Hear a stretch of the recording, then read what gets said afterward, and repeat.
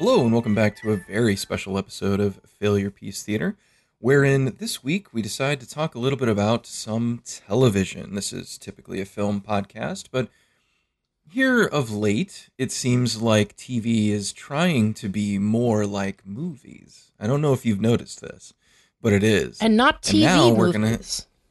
No. Not Storm of the Century, written by Stephen King. Not the venerable TV miniseries, but just straight movies that go on for hours Movies that and last forever. and hours. We are going to talk about Lord of the Rings, the Rings of Power. So I am your amiable co-host, Tim. Joining me, as always, is... Catherine. And as I said, this week we are discussing the Amazon Prime TM, trademark reserved, copywritten, Lord of the Rings, Rings of Power, television series extraordinaire, $100 million down the drain. It's Jeff Presented Bezos' by money, Jeffrey so I don't care. Bezos. Presented by Jeffrey Bezos himself. Undoubtedly the nerd in his bedroom reading Lord of the Rings at age 14, No. desperate to be the one. Desperate to be the Sauron. Oh, yeah, He was Aragorn. Yeah. he was He desperate wouldn't to want to be be Aragorn. Sauron, would he? He was desperate to be Aragorn, not realizing that he would eventually one day be Sauron, which perhaps is the greatest metaphor of our time. But yeah, we're here to talk about this show.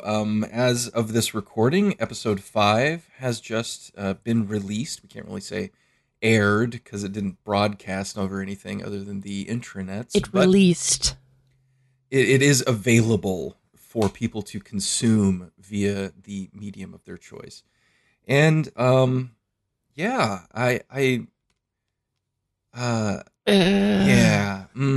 this is a real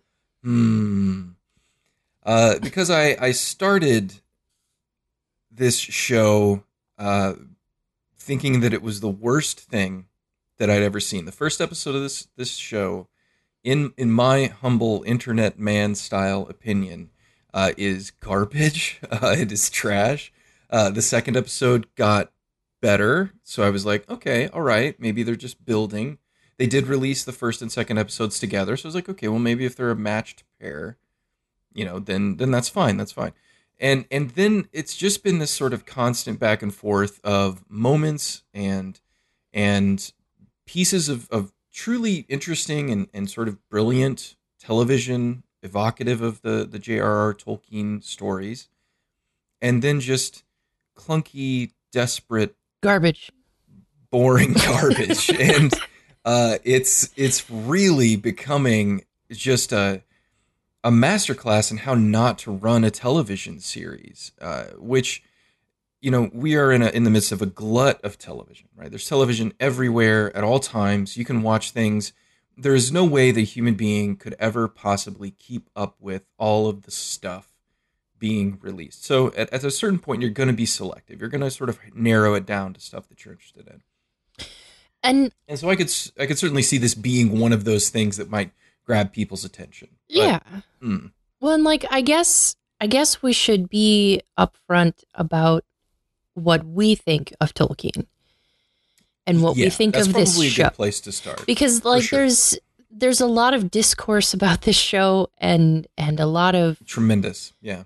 Yeah, a lot of back and forth. And just to be clear, I love the books. Mm-hmm. Actually, I don't want to seem like a douche, but it's probably going to make me sound like one. I love the Silmarillion. I think that's probably the best thing that he wrote. I just love it. It's the kind of thing that I enjoy. But, however, I love the movies. I love the Peter Jackson movies. Yeah. I love them so much. But for totally different reasons. I acknowledge upfront that those are not Tolkien's books. They're movies that are inspired by his books. They are very good adaptations that take the spirit of the J.R.R. Tolkien material and give it a kind of additional layer of life Yeah. that is required Yeah. for filmed entertainment. Because his style does not really communicate very well to film. No. As much as I enjoy his writing, it's a style that is really dense and really layered, and you can chew on a page for a long time and still not pick up on all of the nuance and all of the detail that's there. So they just, it's never, a lot of people thought it couldn't be done making movies out of The Lord of the Rings, out of just those 3 books. Oh, for sure. And a lot had to be changed in order to make them. And they're great. They're great movies. Right. And I don't want to make it seem like, I think those films have entered into the lexicon in such a way that they are regarded as these sacred items, not only of pop culture, but of the Tolkien sort of visual fandom. And Peter Jackson made a lot of very, very smart choices when it came to his adaptation of Lord of the Rings. He went out and he got the greatest visual artists that had applied their work to Tolkien, right? And he had them do the production design on the series. I mean, was Alan Horn? Was that his name? No. But like one of the dudes who had like painted all the yearly calendars that were huge. Yeah. And stuff like that dude was painting, the sets and like designing things. So, I mean, like, however, I don't think the movies are sacred. I don't think anything I think they is are sacred. I think they are to a certain group.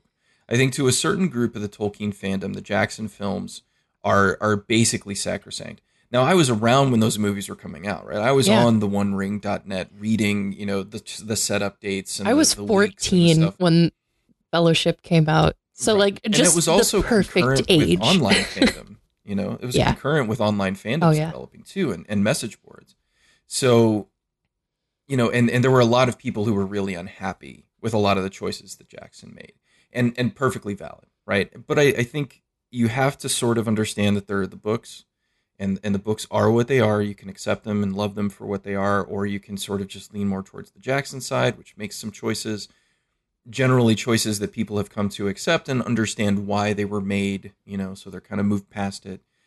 And there are just going to be those groups that are never going to be fully satisfied. Exactly. And I'm okay with that. And this show, I think there's definitely a segment of the fandom, and especially the non-Tolkien fandom, people who are just kind of like, I know this exists, I've seen the movies, yeah, they were good, who are going to watch the show and be totally fine with it. Because it is visually stimulating for the most part. It does have some decent acting going on here, although that is pretty few and far between by my estimation. But if you're like basing it off of like season 6 of Game of Thrones, this is fine. I mean, this is what you expect. I right? think that if you're a Game of Thrones fan and that type of fantasy enjoyer, then this is a perfectly fine show. This is going to scratch that itch. Because I know there's also another Game of Thrones show going on right now, but I don't know anything about it. It oddly enough, it too is a sort of weird prequel, but it is based off of material that George R.R. Martin put out himself, and you can tell it's sort of Silmarillion-esque in that it's adaptation of a lot of notes and lore and background stuff that never needs to be like fully developed. But here's this little like piece of this story that I've worked out to sort of know why this thing happened. So it does have like a basis, but yes, it too is a kind of prequel series. And so they are getting compared a bunch. And I talked with a friend not too long ago who, he's like, I'm just not really into Rings of Power, man. House of Dragon's working much better for me. And I'm like, I get that. That's fine. Especially if you were a person who had invested a lot of time in Game of Thrones. And obviously the things at the end went sideways. I was not a big part of that conversation. I tapped out of Game of Thrones way earlier than that. Because I was like, these dudes have no seen idea what exactly one episode. I think I started watching the second one and I got part of the way into it and I was like, I just don't think this is for me. Mm-hmm. And then I just it's never a very looked back. particular brand. It's a very particular brand of fantasy too. Like in many ways it was a big trick because they convinced everybody that it was going to be this very realistic, battle between these houses. And then by the end, it's dragons and magic and zombies. And, those elements are always there in the show, but they were very smart about how they doled it out so that people who would normally see someone perform an act of magic would be like, no, they That's waited until like stupid. season 3. They waited until season 3 when they were invested. And then they were like, well, I guess it's okay. I guess a little magic is fine. A little magic's good. It's blood magic. That I understand blood magic. That makes sense. But this show doesn't hold back on the magic and the fantasy. Oh, no. It's pretty upfront about it. From the start. And this is based on stories that Tolkien wrote. However, it is changed and it is greatly condensed. That's another important thing. Yes. Before we jump in, we're going to have to talk about time scale a bit. So the rights to the Lord of the Rings are also a mess. A mess. Just a mess. Because you have basically the Tolkien estate right before Tolkien died. They sold the rights off very quickly, probably as a sort of, hey, last-ditch money grab, make sure grandkids can go to college kind of thing, which is whatever. It's fine. Again, in a lot of ways, I don't think Tolkien ever imagined that anyone would really try to adapt these stories because they're just too big. And at the time, at that time specifically, nobody was going to put in the time and energy and effort to try and make these a reality. And I just that was not a concern because these books are old. That's another thing to keep in mind. All of this stuff was written Hobbit a long came out time in ago. 1937. Yeah. So it's mostly so the rights are all over the place. Yeah. What they have access to is very limited. Like you they mentioned can't the Silmarillion reference already. some things that they can't talk about. Reference. They can't reference the Silmarillion, right? Like there are aspects of it that they can, but the Silmarillion is not a part of what Amazon owns in terms of the intellectual property related to Lord of the Rings. It's very close to them like turning to the camera and going, but that's a story for another show. I mean, to a certain extent, yes. So what they have is Lord of the Rings, that text, because that's the text that is the license that was purchased to make the Peter Jackson films. And the company that owned those rights still retains the rights to the Lord of the Rings, right? Yeah. And then they have the rights to the appendices to the Lord of the Rings. And that is where most of the material for this show is coming from, are the appendices. So the footnotes is what's being constructed here.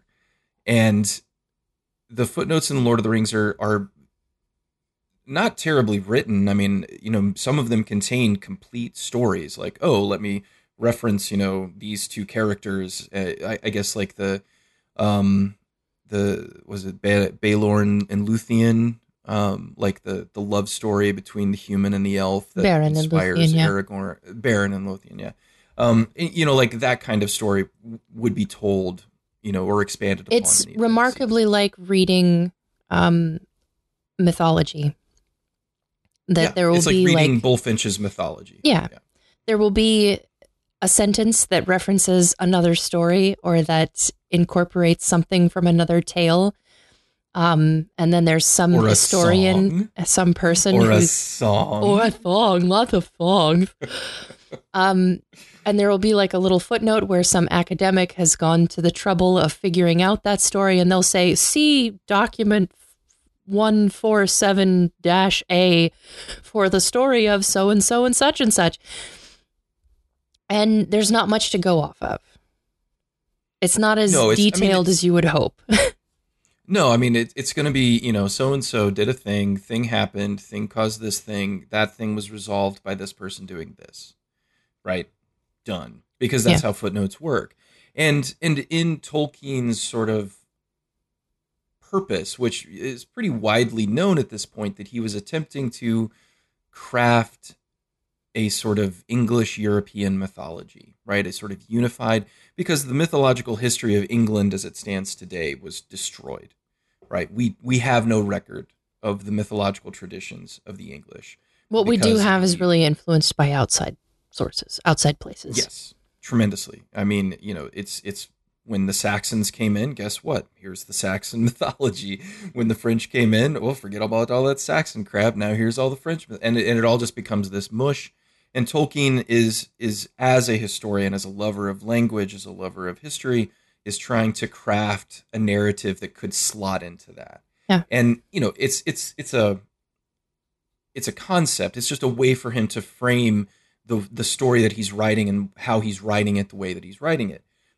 And it's a sort of beautiful thing, but in that mythologization, you're going to have all these things explained. And there's a reason why Tolkien's work has now become foundational to what we would consider modern fantasy.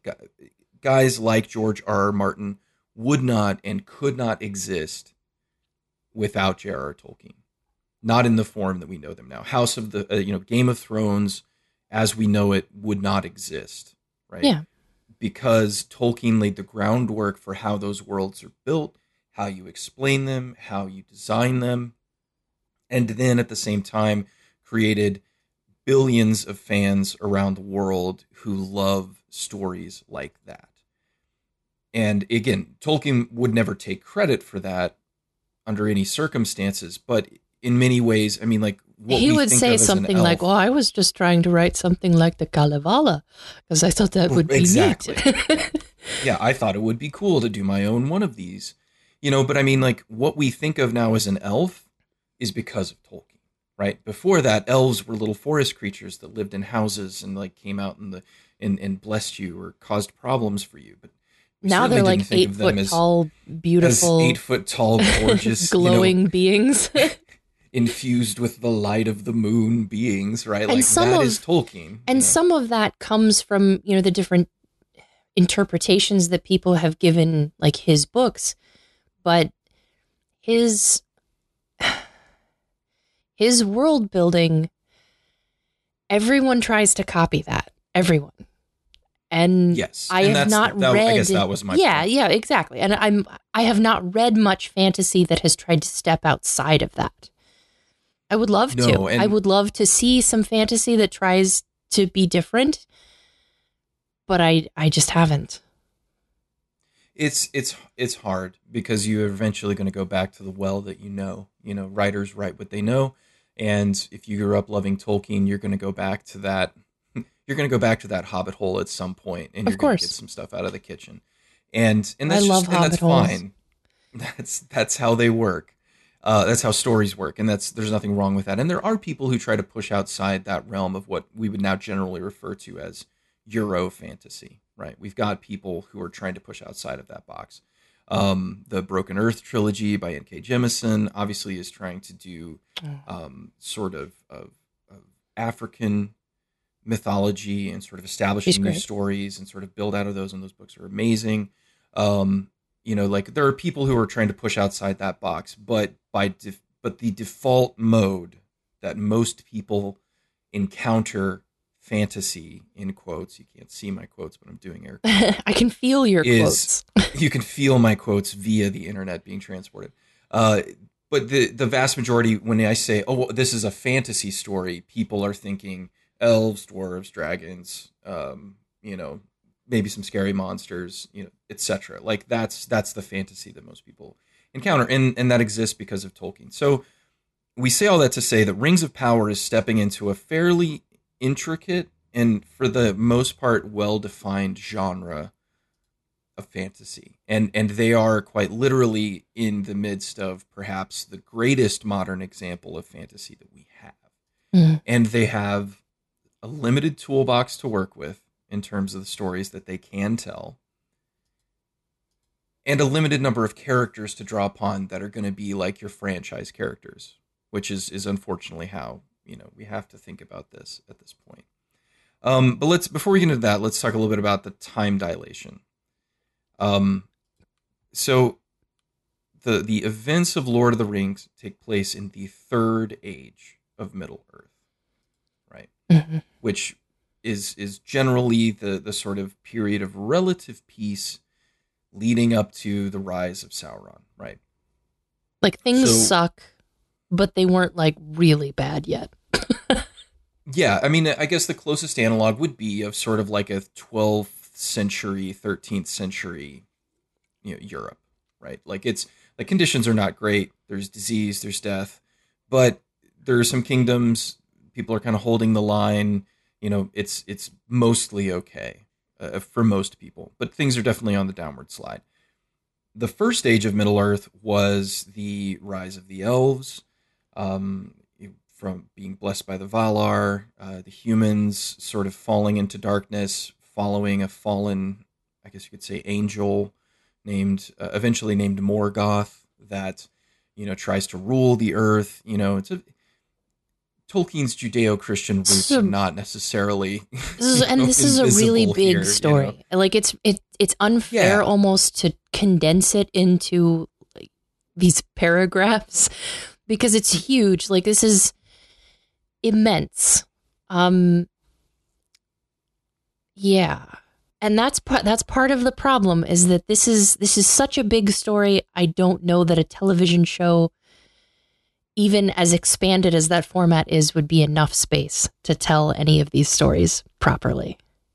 yeah, and what we get, okay, is a condensation of vast chunks of time. There's a In the first episode of this show, our Galadriel in Rings of Power says, and year passed into year, and century into century, and then we get and so like I literally paused it and I was like, wait, what did she say? How long has this been? And the implication is that it's been like 500 years. That's a Just long time. in a second and a half of screen time. It's like, oh, 500 years passed. Hope you can keep up. And it's like, wait, what? But even with those time jumps, they're not really getting into the amount of time that Tolkien is describing here. Like, I just as a baseline, I want it to be said that according to those appendices that they're drawing from, when this series begins, Galadriel is 3,400 years old. Right? Yep. She's 30. We'll round it up, 3,500 years old. She has lived for 3.5 millennia at the time that this show starts. And if and what I'm left wondering is 3,500 like the petulant teenage years for an elf? Is that like where they're like, yeah, man, screw you, dad. I'm gonna go to the punk rock concert, because that's the vibe that I get from our 3,500-year-old elf at the beginning of Yeah. this series. So like that's the kind of time that we're talking about. But the series opens with Galadriel as a child, which we'd never seen.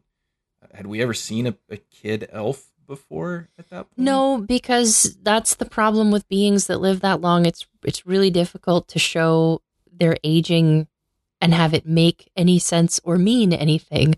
Um, Mm-hmm. so this show is kind of making it seem like elves are old, but not as old as they actually are. Right. So I guess before we jump into, we'll kind of take it a little bit episode by episode. I don't think we'll be able to hit the whole thing, but we'll kind of try and get the broad strokes. But let's talk about some things before we get negative. I think there are things to like about this show. So let's start there. So what is one thing, and we'll just kind of go back and forth. What is one thing that you are liking about the series Dwarves. thus far? The I dwarves. love dwarves. I love them in the books. Yep. I love them in the movies. I love them in this show. I love dwarves. I just want to pick them up and shake them. I love them so much.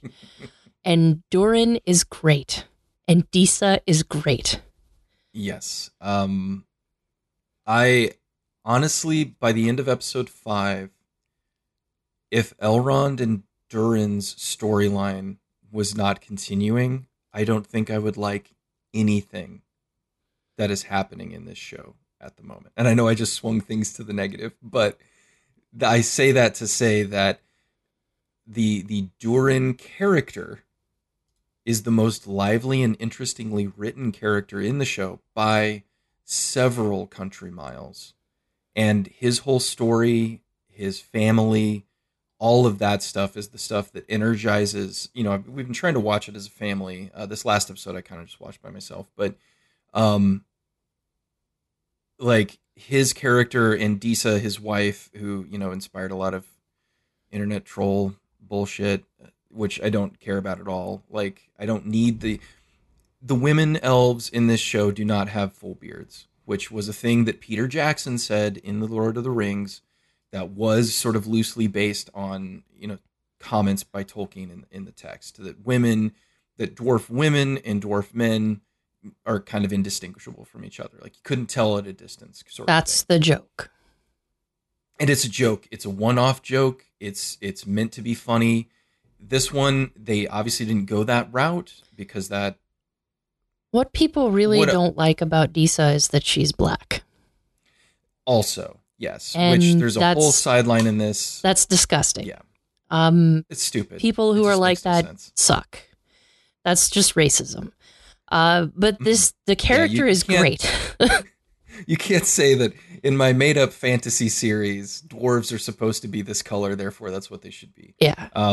It just doesn't work. Like, you can use it as an argument if you want to, but there are lots of people that then inevitably, when they keep trying to defend it, they go into, well, historically speaking, they would be white. And it's like, historically to what? Historically speaking, there's no such thing as dwarves or elves or magic.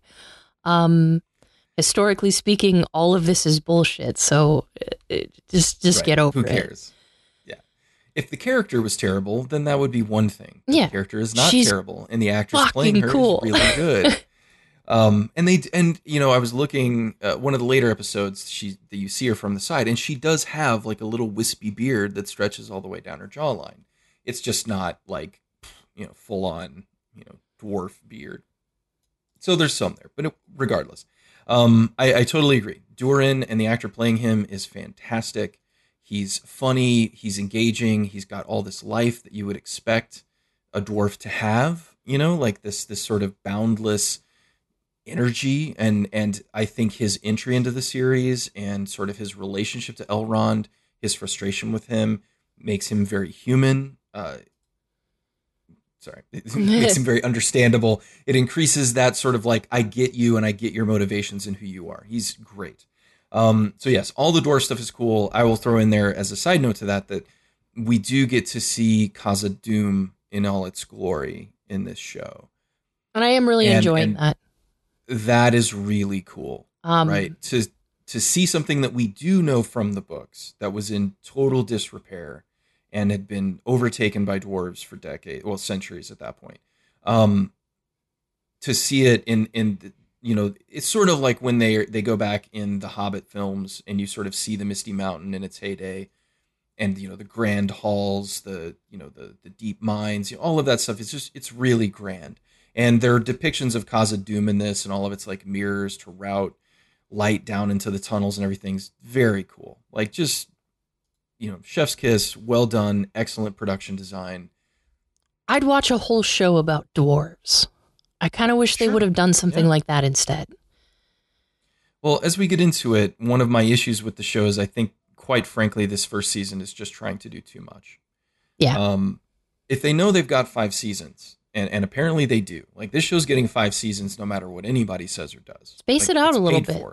Take your time. You can take your time with this. We don't have to have these because in essence we've got 5 concurrent storylines running in the show. It's like a real movie B, movie C, movie D. I can't keep up with everything.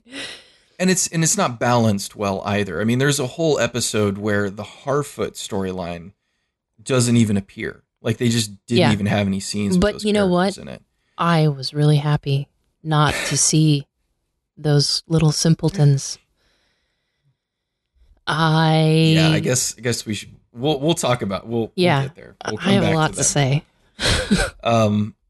Other things that I'm enjoying about the series, definitely Durin is pretty close to the top for me as well.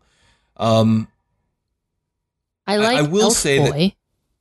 Yes, that is the other storyline. Okay, so in Tolkien's work, elves are these impossibly beautiful creatures. They are ethereal, They are beautiful. They are otherworldly in their appearance. Kate right? Now, Blanchett as Galadriel was like what an elf is supposed to look like. Just right. glowing. That's the ideal. And again, I'm not being a racist that's saying that they must all be white. No, that's right? not it. I just mean beautiful. That's not it. Just beautiful, like off the charts, off the scale, gorgeous creatures, pretty much top to bottom, right?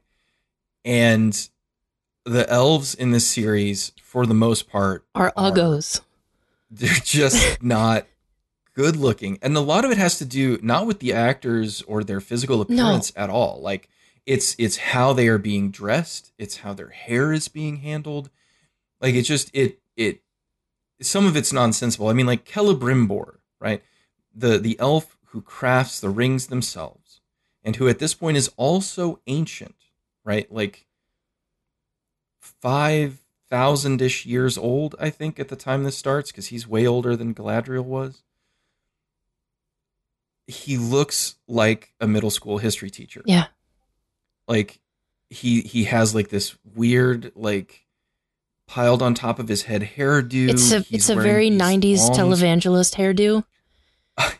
That's pretty good. It's very Kenneth Copeland quality. It's bad.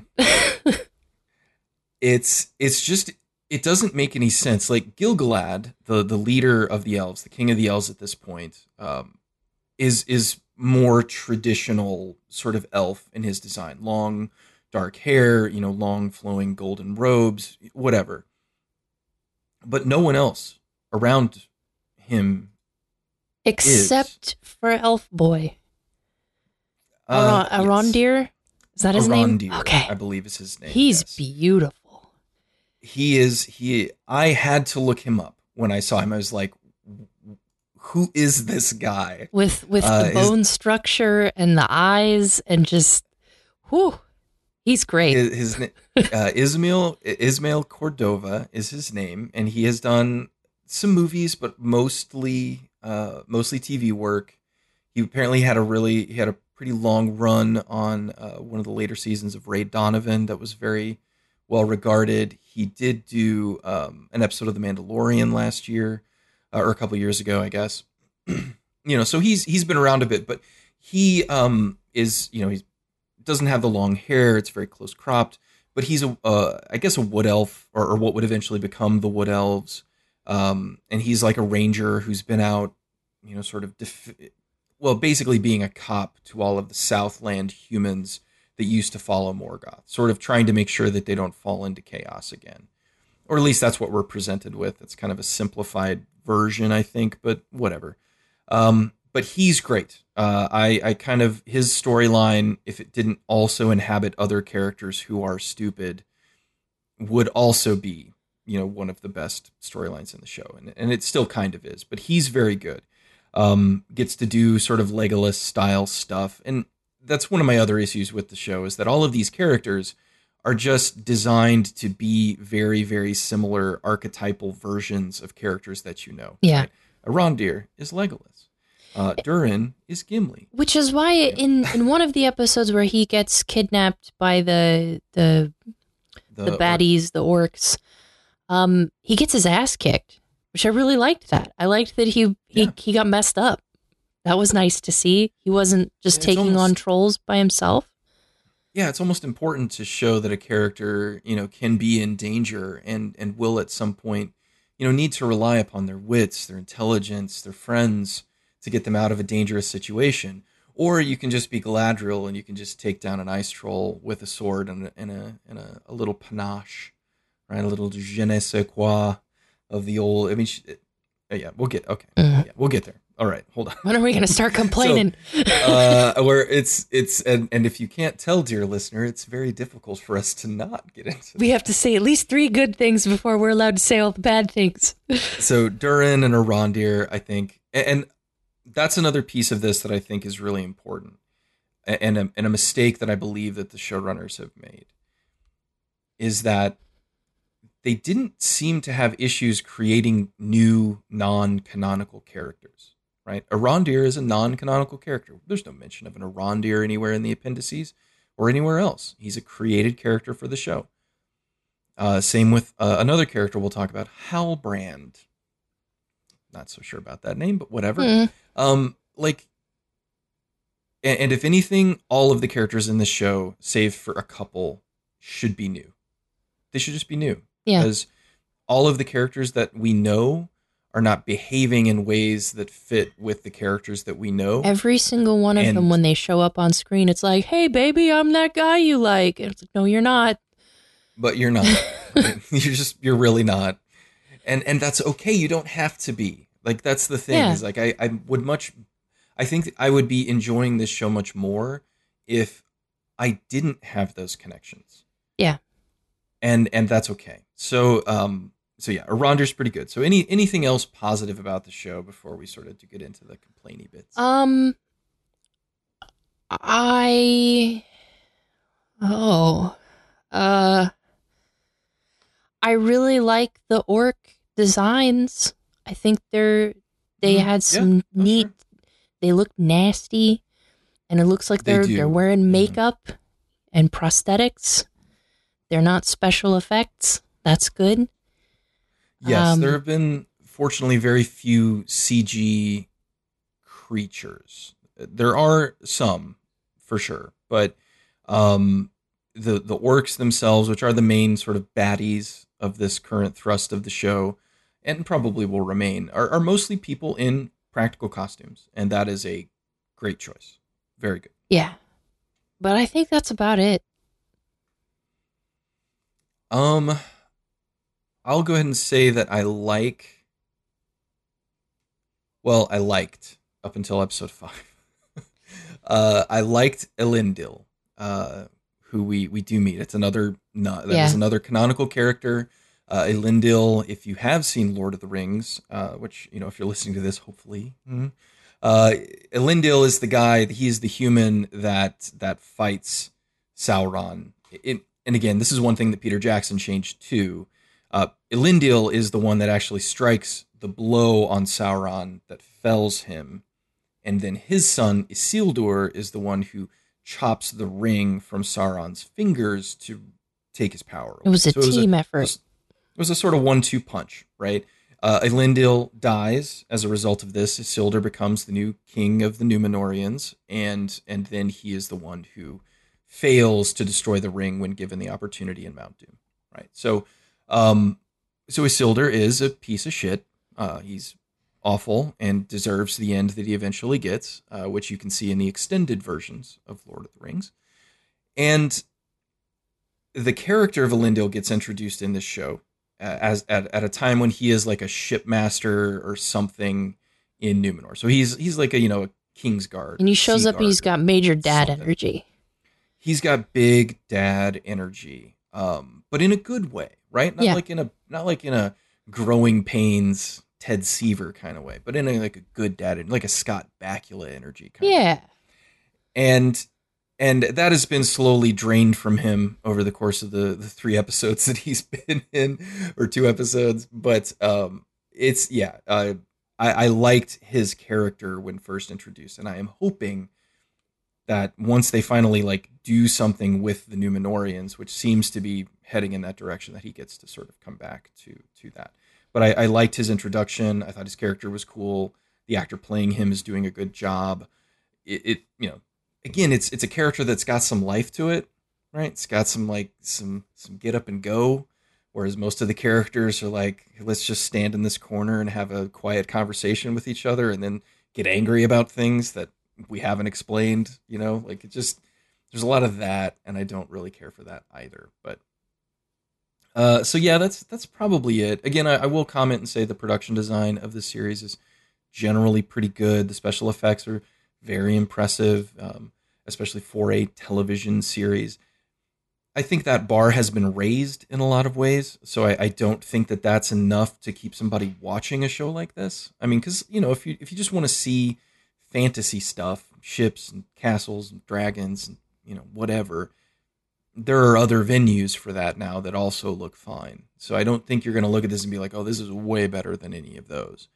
But I will say it has a sort of unity of quality. Like, most of the special effects are kind of hanging together. I haven't seen any huge, just egregious that looked awful, kind of stuff. Which is saying something for a show that has this many special effects shots in it, I guess. But I think that's also part of that's, to come back to it, that's also part of the issue is that you get these big bombastic special effects moments, and then you might get 20 minutes of people standing in a bush talking. Yeah. Normally I would be fine with that, but the things that they're saying are horrible. That is part of the problem. Yes. I love conversation. I love talking scenes. I love it when characters take a break and talk. I get really overwhelmed by action. But yes, they have to be saying things that I want to listen to. And the majority of these people don't. Yes. The dialogue in this show is a problem. There is so much fart huffing Game of Thrones. I wrote a fantasy book when I was 15 kind of dialogue in this. Yeah. I hate it. It's pretty rough. And I think because around the first 3 episodes, I felt that it was balancing out well enough. I was like, yeah, there's a lot of bad stuff, but there's some good stuff too. And now it's tipping hard in the other direction where like each episode, there's less and less like passable, okay dialogue, and more like, oh God, like stop, please stop, please don't say this, kind of stuff. And it's a problem. So that's all the good that we can come up with, as well as some background into Lord of the Rings itself. Again, I'm fine with somebody who watches the show and says, hey, this is fine. I like what it is. Because I get it. Like, I think there is plenty here to enjoy, but I think there's also a real undercurrent in this show that it lacks energy. And if anything, that a lot of the choices that Peter Jackson made to bring Lord of the Rings to life in his films was to figure out a way to bring energy to moments on screen that didn't necessarily occur in the books. To say, like, how can I take this thing that happened in the book and how can I bring some life to it? And this is kind of not getting that rhythm down at all. And, my partner struggles to stay awake when watching an episode, right? Yeah. And not for lack of trying, right? Like, she's into it. She wants to see more Durin and Disa and stuff. But it's like there's such long lulls of anything interesting happening in the show that it's a problem. So, all right, well, let's get into it. We are going to be spoiling many things about the first 5 episodes of the series. So we are at that crucial halfway point where, at this point, if we're talking about the structure of a season of television, the main conflict should be established. Your characters should be moving towards, the resolutions of those conflicts, maybe even already some early sub-conflict resolution, as well as, sort of setting up for whatever the big, either penultimate or ultimate battle of the season is going to be. Like those things, if you haven't defined those things by the 5th hour of your television program, I think you're screwing up, right? I'm sorry. I got to be honest. Again, there's that volume of television out there that anybody can go watch at any time. And if you can't prove to me that your show is going somewhere by your 5th episode, then you done fucked up. Mm-hmm. You done made a mistake. Mm-hmm. You haven't done your job as a person writing television programs, right? This isn't Lawrence of Arabia, right? This isn't, I've got 3 hours to tell my story, so the first half is going to be this, the second half is going to be this. Like, no, dude, you got to move. You got to get going here. And that definitely doesn't feel like it is happening for me. So let's talk episode 1. Our series opens in a sun-drenched field of grass, a glade, if you will, with a tiny little brook running through it. A young girl with golden, shining, silver hair, Galadriel, is building a tiny paper boat.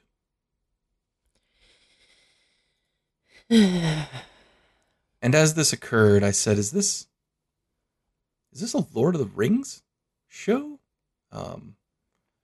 Not that you can't build paper boats in Lord of the Rings and send them down a little river, like, by all means. But what? Yeah. Excuse me? squeeze me, baking powder. And so she is in the midst of a little conflict with some elvish boys.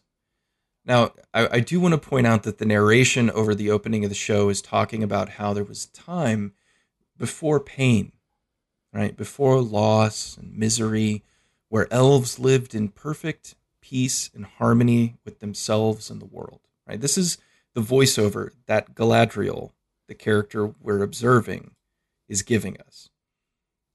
And then one of these little elvish boys, living ostensibly in this time of ultimate peace, is like, screw you, Galadriel. Your little boat's never got afloat, you little bitch. What? Yeah. So, I mean, like, I know kids are shitty. Like, I know that. But what? Like, weren't you just telling us that elves lived in perfect harmony? Well, I don't really understand why they were being mean to her. Right. That's never explained. Like, if, like, I kind of get it now. Like, I think Galadriel. Yeah, I will be mean to her now. Galadriel in this show is terrible. Yeah. Like, she is awful on a scale that is difficult to explain. That the main character of this television program, or the ostensible main character of this television program, is its worst character by far. So she gets, so this paper boat thing, she puts it in the water. It does some kind of magic thing where it turns into like a swan boat. Yeah, it like unfolds, I guess, as it gets wet or something. Something, I don't know. It doesn't, whatever, elf magic. Ding, ding, ding. It doesn't make a difference. And so then the boy elves start throwing rocks at it, and she's like, "Don't throw rocks at my boat," so on and so forth. I'm going to do bad Cockney accents for all the characters in this show because, frankly, that's what they all sound A lot of like. the accents are bad. That is something that's difficult to listen to. That some of them are. It's really just the Harfoots that are bad. The Harfoots are pretty rough. It's really, really bad. But yeah, the accents get a little ridiculous. I mean, I get it. Peter Jackson did this too. I mean, I'll be honest. Some of the cringier moments in the Lord of the Rings trilogy are watching Liv Tyler try to do like a British accent. Yeah. Or at least some approximation therein that they decided was Elvish. Like those choices are not always great, but, again, if you're talking Euro fantasy, everybody, that's how they talk, right? They've all got accents that reference Europe and so on and so forth. And it's like, okay, sure, but we don't have to, it's fine. And so they crash her boat and she's about ready to like stone one of them. Like she's going to murder this kid. And then her brother shows up who what's her brother's name? It's not Fëanor. Finrod? Is that his name? Yes, Finrod. Who, again, is a character that's fleshed out fairly well in the appendices. Like, we kind of know some of the stuff he did. Fëanor's the dude who used the hammer to build the Silmarils. Sorry. So, like, and he pulls her aside, and he's like, hey, calm down. Don't worry about it. And then he gives one of the... you mentioned the fart huffing speeches. Yep, because this was the moment when I started smelling it first. This speech, I just like went. It was a real one of those like I don't think that's how that works at all. Because he tries to explain that there's a reason why boats float and stones sink.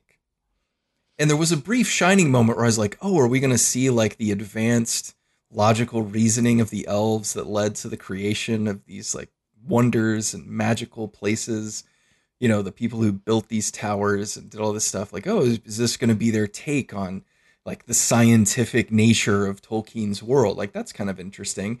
And then he proceeds to tell her that stones can only look down into the dark, and boats also look down into the dark, but they can see above and see the shining sun or the light or whatever. That metaphor got away from you there, Finrod. I was just like, whoa, okay. I don't think so. I checked my watch. And I was like, we are less than 5 minutes into this show, and this is like the core dialogue that we're going with here. And so then she's like, but brother, how will I know what's light and what's dark when I see it? right? And then he leans in, and then they do the whole like you can't hear what he says thing because it's obviously tremendously profound, right? And then we get and then we immediately we pan up and we get to see the elf homeland because they're all on like they're in the gray, what we would eventually come to know as the Grey Havens, right? Like they're all in like the original elven world prior to Morgoth, like burning the trees and sending them to Middle Earth for battle and all this different stuff. And so it pans up and we get to see that world. Yay, that's neat, kind of cool. But we don't really understand what's going on. There's no context. It's not anything. giving us any hint that like you should, take it all in because this is about to disappear. So it doesn't really mean anything that they're showing us Valinor. No, like Valinor being this like beautiful place doesn't really mean anything. And so then we get quick narration. Morgoth arrives, trees get burned, battle on Middle Earth lasts for centuries, stacks and stacks of elf helmets that Galadriel is just on the battlefield stacking for reasons. Well, I guess. And it just like, and then, all this stuff, like now we know pain, now we understand loss. We do get one sort of Peter Jackson-esque scene where we zoom in and we see Finrod in the midst of a battle and he's like screaming for help and it's very, fraught with drama. And then slam cut. And then Galadriel's like, and then my brother died. He got killed. And I was like, could we have seen that? Like, is that a thing? I mean, it's not like, I wouldn't want you to waste your time showing me like super dramatic things happening show. Like, instead, we just get dude laying on a slab, Galadriel looking at him, and then the introduction of this idea of Sauron's mark. And this was thousands of years that they condensed into like a minute and a half. Yeah, this is a lot to take in, and I guess they just try to. I guess what they're trying to do is just really focus on Galadriel's story inside of all of this, right? That's how they've chosen to move us through this, right? Because, I mean, this conflict with Morgoth in the First Age is the First Age. Like, the First Age ends with Morgoth's death for all intents and purposes. So, I mean, we're talking thousands and thousands and thousands of years. And it just gets like, oh, and then that was over, and then Sauron was still around, and I've got to find Sauron because Sauron killed my brother, right? And then go. And I was bewildered, right? Like there was no time to breathe, no time to understand, and I think part of it's because they probably don't have the rights to show some of these things. Like I think that's part of it. That we don't have the rights to show Morgoth. Because I don't even think they have the right to use his original name. Melkor. Because he was called Melkor. Yeah. And he was one of the Valar, right? One of the godlike angel creatures, And I don't think they have the rights to use the name Melkor in the show. They can't even show us who these characters are. Like no, and their can't even context. give representations. Like who is Morgoth? Where did he come from? Why is he bad? What happened? They can't show any of that because that's all in the Silmarillion. Right. That's Silmarillion content, and they cannot do it. Unless it was mentioned in the appendices in addition to being in the Silmarillion, they cannot touch it. And so I don't want to make it seem like the writers of this show are making all these choices by choice. Some of them are probably being made for them by very bad. This sounds like a nightmare. I mean, this is very much the thing I've been thinking is this is Oz the Great and Powerful. Yeah. That's what this is. Where it's like, well, you can talk about there being slippers made of rubies, but you sure as shit can't show them, right? Yeah. Like it's a minefield of stuff. But sometimes there are those who would say restriction can make a writer better as you kind of write around your problem. That's where you saying like we would love to see some of these original characters instead. I would just be doing that. there's write about people who aren't mentioned anywhere, and then you can just write a normal story.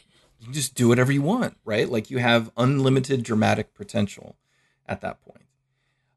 So let's lay out the storylines. So our main storyline is Galadriel. Galadriel, as we meet her, is on a quest to find Sauron, who she articulated in episode 5.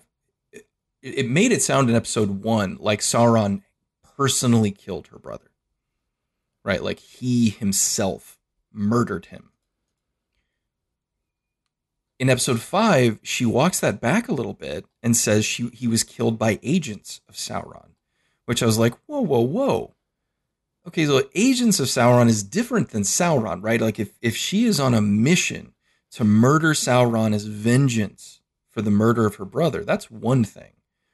But if it was just some dudes working for Sauron that killed him, then I don't get this. That doesn't equal the same thrust that she seemed to indicate before. But whatever. So she's on the hunt, and we open with them climbing a cliff of ice for reasons, but not with like safety ropes or anything. They're all just free climbing this ice. Well, they're elves, so they don't need safety precautions. Whatever. Even though the guys below her look pretty fucking scared. Yeah. They look like they might die at any moment. But so like, they're climbing this thing and they're on the hunt for Sauron. They're trying to find some sort of place that they suspected he weathered some storms for a while or something. And her guys are like ready to mutiny, right? Her little troop, right? Which is only like 6 or 7 people. And they're done. They don't want to look anymore. They've been looking again for centuries. She says year after year, century after century. So she's been on the hunt for Sauron for 500 years. And I'll be honest. If I'd been looking for something for 500 years and had still failed to find it, I kind of get why people would be a little perturbed. Yeah. I mean, it makes sense that they're losing faith. Like, I don't think you're actually going to find it. So you keep looking and seems like everything is fine. There is no Sauron here. Right. I mean, and of course there is. That's how she can get away with this. We know that Sauron is coming. We know. Exactly. But it is understandable that the rest of the elves are like, I don't know. It's been a while. But I'm going to go ahead and throw a thing out here, too, from episode 5, because it turns out in television shows you might want to watch the previous episodes before you watch, or before you might want to look back at the previous episodes before you write the next one. It's just a good tip. Something whenever you're writing, you might want to go back and reference the stuff you did before to make sure you're being consistent. Because in this, like, Galadriel hasn't found Sauron. She does at the end of the first episode. She finds evidence of Sauron that reconfirms that he's still out there. It's not enough to convince anybody else, but whatever. But then in episode 5, Gil-galad is talking to Elrond after a whole other thing happens. Because this show also epically screws up the timeline of Mithril's entrance into Middle-earth. Yeah. I guess they're doing it by choice. They must be doing it by choice. But like Celebrimbor is a character that gets introduced in the show, as I said. Celebrimbor is the elf who forges the rings. He's their greatest forge master, their greatest smith. And he's the one who forges the rings. He is the master of the elven forge city, right? Their smith city called Eregion. And in Tolkien's story, Eregion was built where it was built in order to more easily mine and refine Mithril, right? Like the city is there because Mithril. But that's all in a different book that we don't have access to. Different book. So Eregion in this one is just sort of there. And then this story is leaning heavily into the dwarves having just discovered the mineral that would come to be known as Mithril, which they immediately recognize its incredible properties. And then somehow the elves also know that they found it. They feel it. How they know that? Right, yeah, they feel it in their bones. In their right? elven they bones. Feel it in the air. And so they want it too. And so it's setting up this sort of like that, this source of tension, because at this point it seems like the elves and dwarves are not unfriendly with each other, right? Like they don't like each other. They don't hang out mostly, but like they're okay. And so I guess what this show's going to do is show that the elves and dwarves fracture over Mithril and control of that, which just seems dumb. Yeah. From top to bottom. Like, it's not, I mean, these groups don't hate each other for lack of natural resource access, right? Like, that's not the problem. So, but we'll get there. But when they're having this conversation, Gil-galad says that the reason they wanted to like get rid of Galadriel, because that's what happens at the end of the first 2 episodes, is Galadriel is sent back to Valinor, right? She's given, you're free to go. You've served your service. Basically, she gets told, you're done here. Get to heaven now, right? Which I'm not even sure that's a thing that Gil-galad can do. And B, of course she wouldn't want that. Who would want that, right? Like, I don't understand. Like, I guess going to heaven is good, right? But it was going to be like, oh, cool, like I'm going to go to Valinor. Yeah, awesome. Well, it's kind of like saying, I'm ready to die. That sounds good. Yeah, it's like I'm good with that. But then the show does not provide us any context on what those things mean, because it's probably can't. And it's relying on people being really invested in the Lord of the Rings universe, which you can be. But again, I still don't think we're getting the gravity of any of these things, because there wasn't even really time for that in the Lord of the Rings movies. No, a lot of the background stuff was backgrounded intentionally because, it's, and this is a choice that anybody who's writing fantasy has to make. And most modern, if you look at writers when they're talking about like how much backstory are you going to provide the reader, the general rule of thumb is as little as they need. Yeah. Like because ideally, the story that you're telling right now, the thing that's happening right now in the story with the characters you've built, is more important than all of that background shit. And so you only give them the background shit to understand, here's what the characters are doing now, and they need to know, and you should know to understand why they're doing what they're doing. So that should always be the balance. But this show, either because of restrictions or because of dumb doo-doo headedness, they just are trusting that what it means for an elf to go to Valinor. Yeah. And again, the visual language they use to show it is quite literally like the heavens split open, a heavenly vagina, if you will, just spreads open in the sky, and then these elves just disappear into it. Along with, and this was the other thing I've seen people talk about, but I really wanted to ask you, there are like handmaidens on the boat who are like taking off their armor and getting them into their little, who are they? Linen. What happened to them? Yeah. Like, did they go to heaven and then come back? Or is this the Egyptians where you're like buried with your whole like family of servants so that they can, attend to you in heaven or something? I wish I knew. But like all those handmaidens just disappear as well. It's relying upon a lot of like very scant, like spoken statements about a thing, and then some really basic visual imagery to try and convey it. Yeah. But that leads to my main question for this show, which I'll introduce here and then I'm sure we'll circle back to several times. Who is this for? Right? Like when you're writing, you should sort of know who your audience is. And I don't know who this show is for, because if it's for the Tolkien fans, like the hardcore Tolkien fans, they don't when like I say the elves are going to Valinor, they know what that means. You've pissed those people off from the jump. Like the moment this show started. And honestly, like, that's a hard crowd to win over. Oh, sure. You can't go in wanting to please them because it's not going to work. because the way they saw it in their head is never going to be the way you see Yeah. it in your head. It's just not going to happen. And that's okay.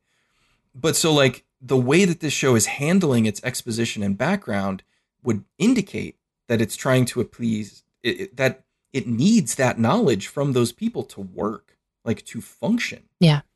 But if it's for them, they're not going to enjoy it. If it's for the people that have no knowledge of Lord of the Rings, like this is their first Lord of the Rings thing, then they're just going to be bewildered, right? Like this is 5 hours of a television show that has done absolutely nothing to establish what the hell is going on. Yeah.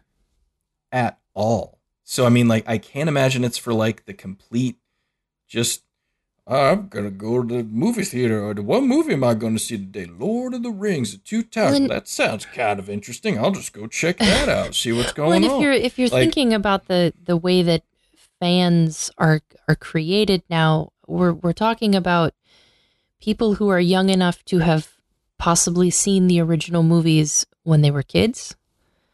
Sure. To have had the grave misfortune of seeing the Hobbit movies when they were relatively young.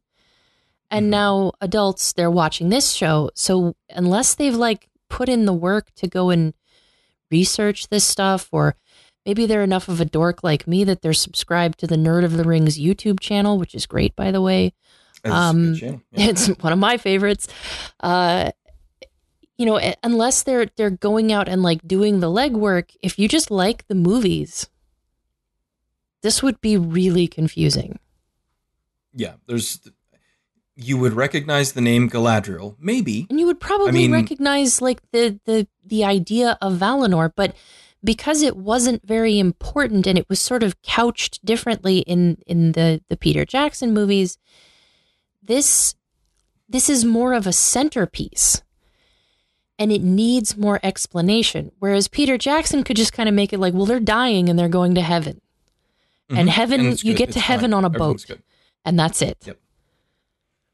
Yep. Heaven is one giant dock in the sky. Yeah. And that was really all you needed to do because it just didn't matter in that context. Like we're telling a different story and this is part of it, but it's a very minor part. This is a big deal. Right. This is the critical moment of the 1 and 2 episode arcs. Because Galadriel is basically sent to Valinor.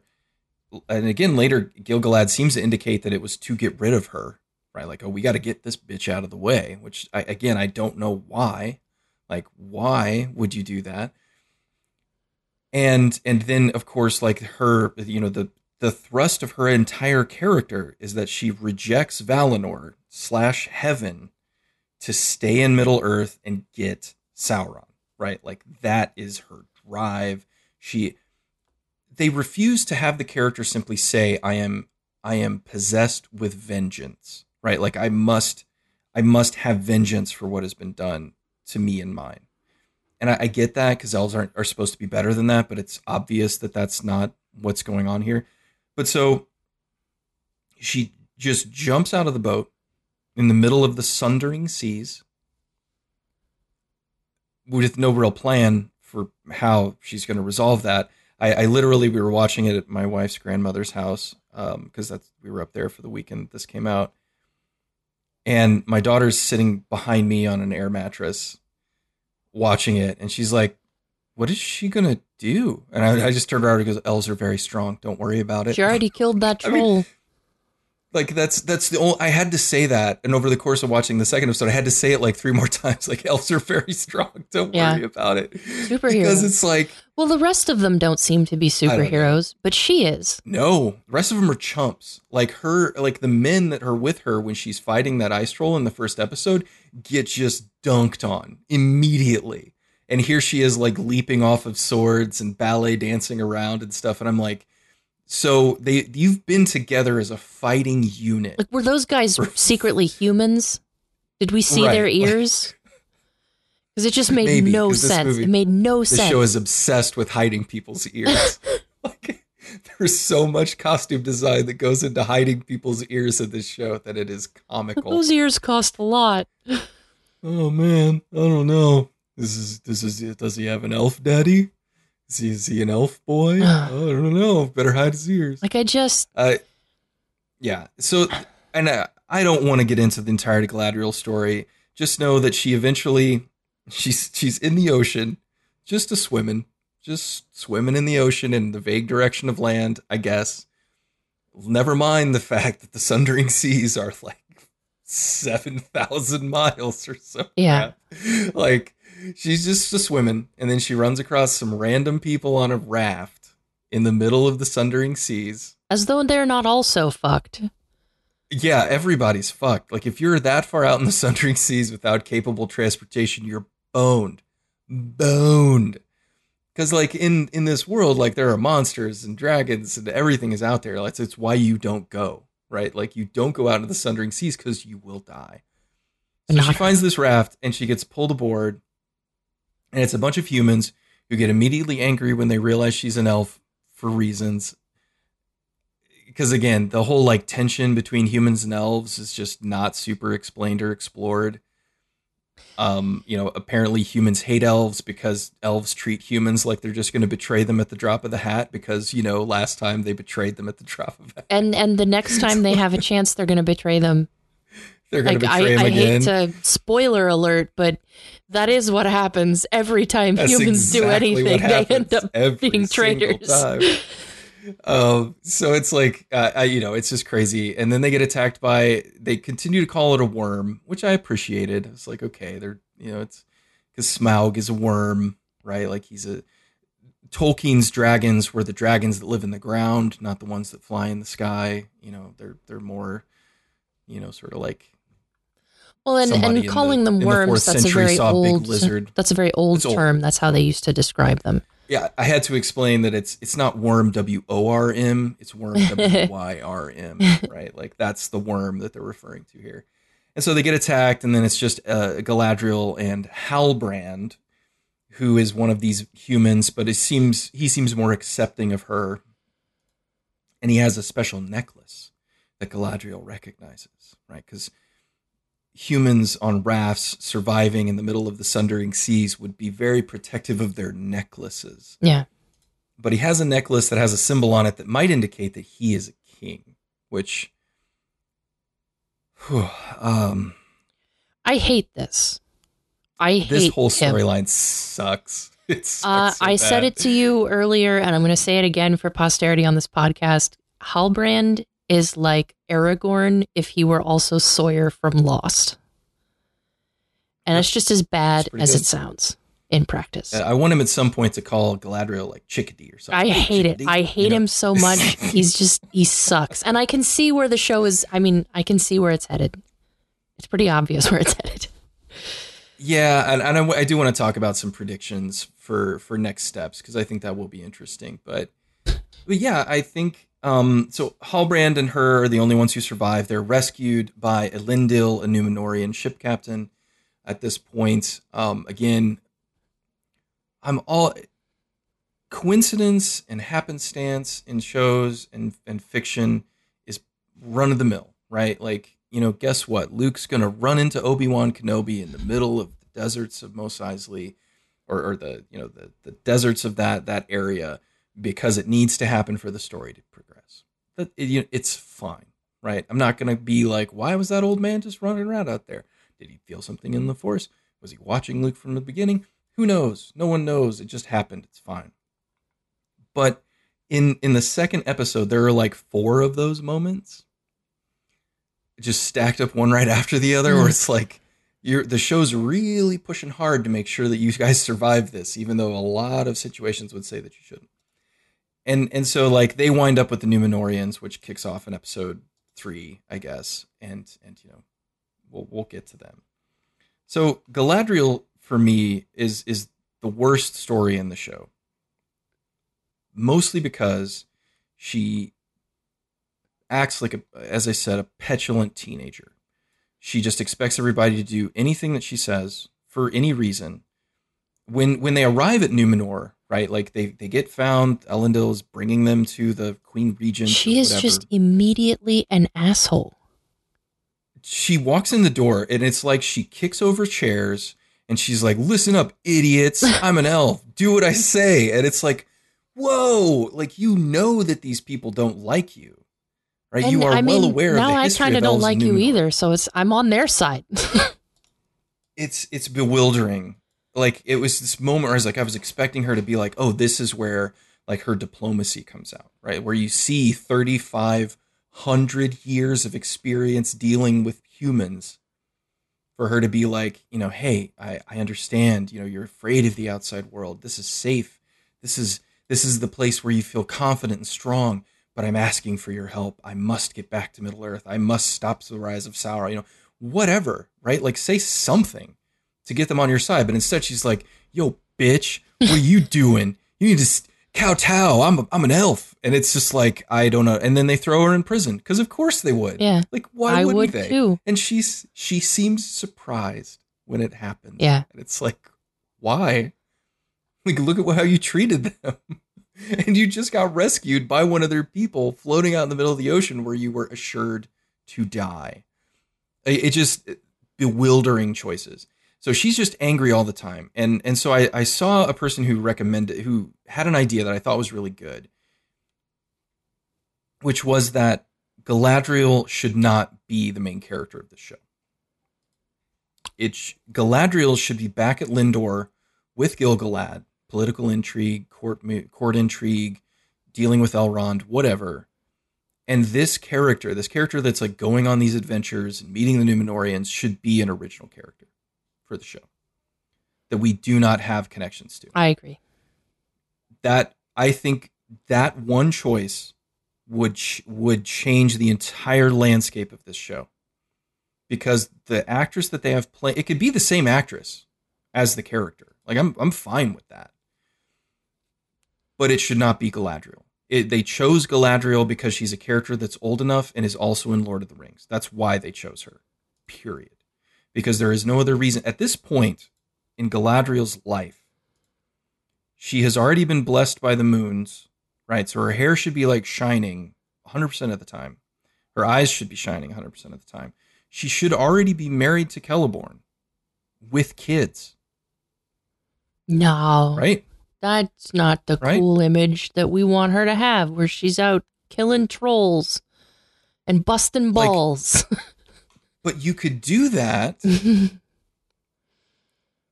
You could do that with Galadriel if she wasn't the main character of the show. You could.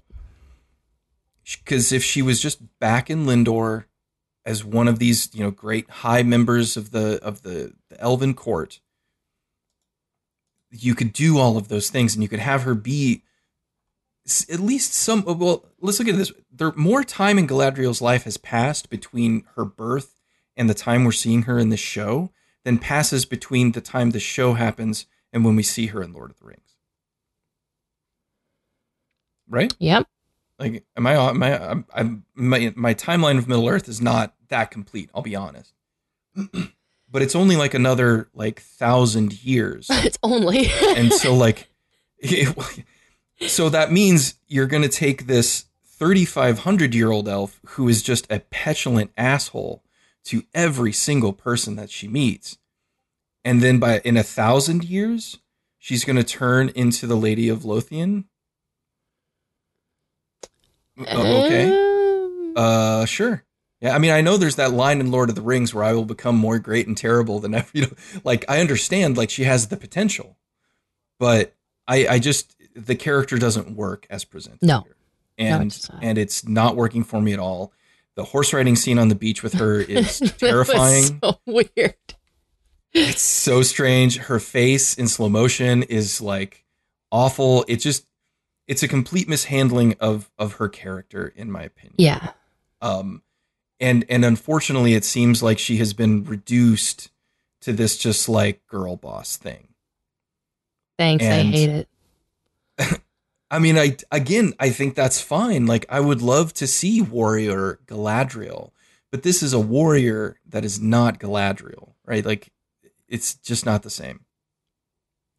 So the Galadriel storyline is kind of a non-starter for me. Every time it cuts to it in the show, I'm just like, oh God, Jesus, please just make it short.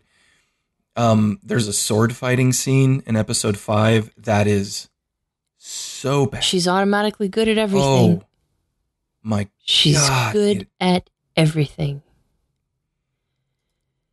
it's just, it's shot badly. It's stunt choreographed badly.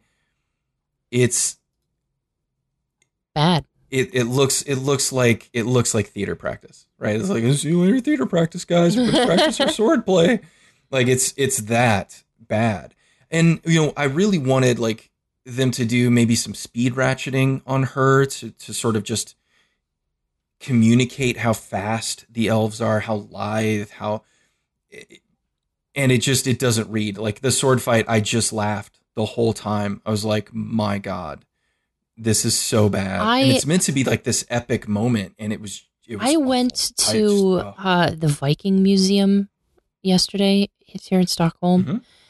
And we saw some part-time reenactors, museum employees that put on costumes, and then they have swords, and they beat each other up so that they can show you how Viking weapons worked.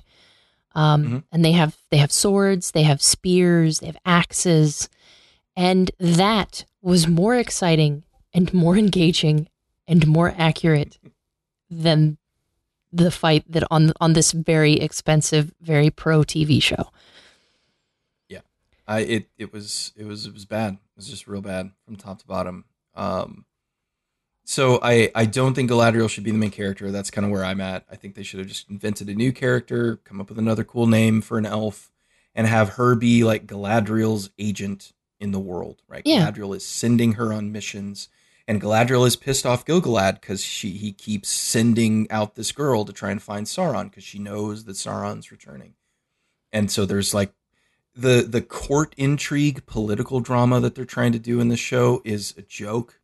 And it's so surface and uninteresting, and it feels like they inserted it just to try and appeal to the Game of Thrones people.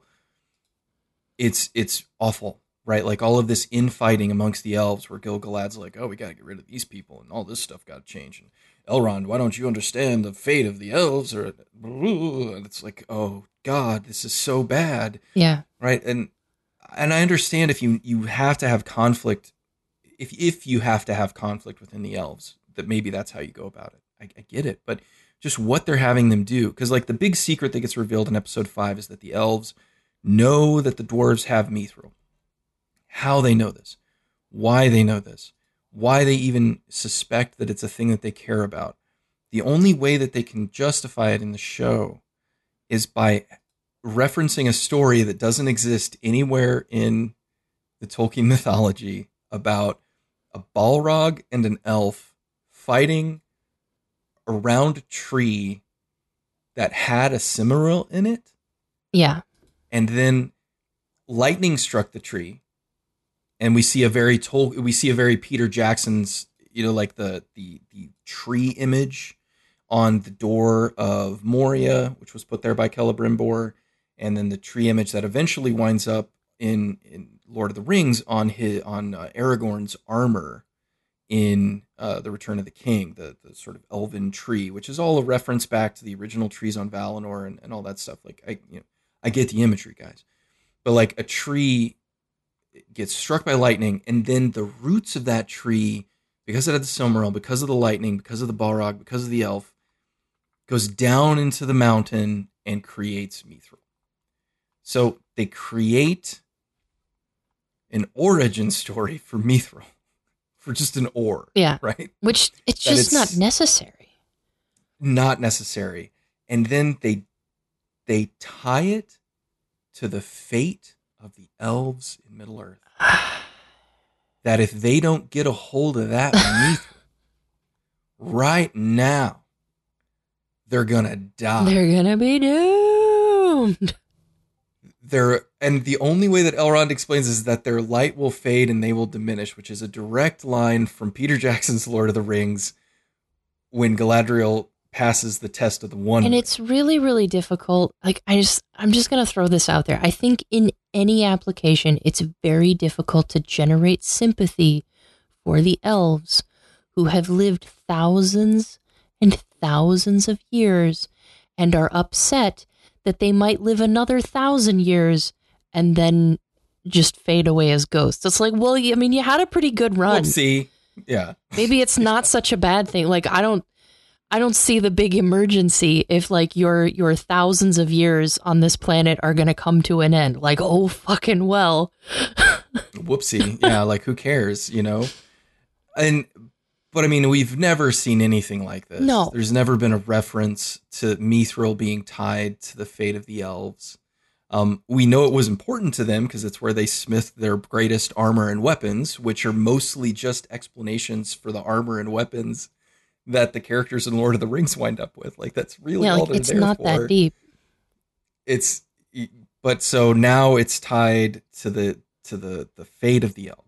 And if the dwarves don't hand over all that goddamn mithril, they're going to storm those fucking caves and they're going to take it. Or at least isn't that the threat here? Yeah. Right? Like, isn't that what Gil-galad is threatening? That if they don't just give them access to mithril, that they'll come and take it? I mean, in what universe is that how the elves solved their problems? It's bewildering to me. Like, that scene, this show has for the most part left me very middle of the road. I either have been like, oh, that's cool, or that's fine. But that show made me angry.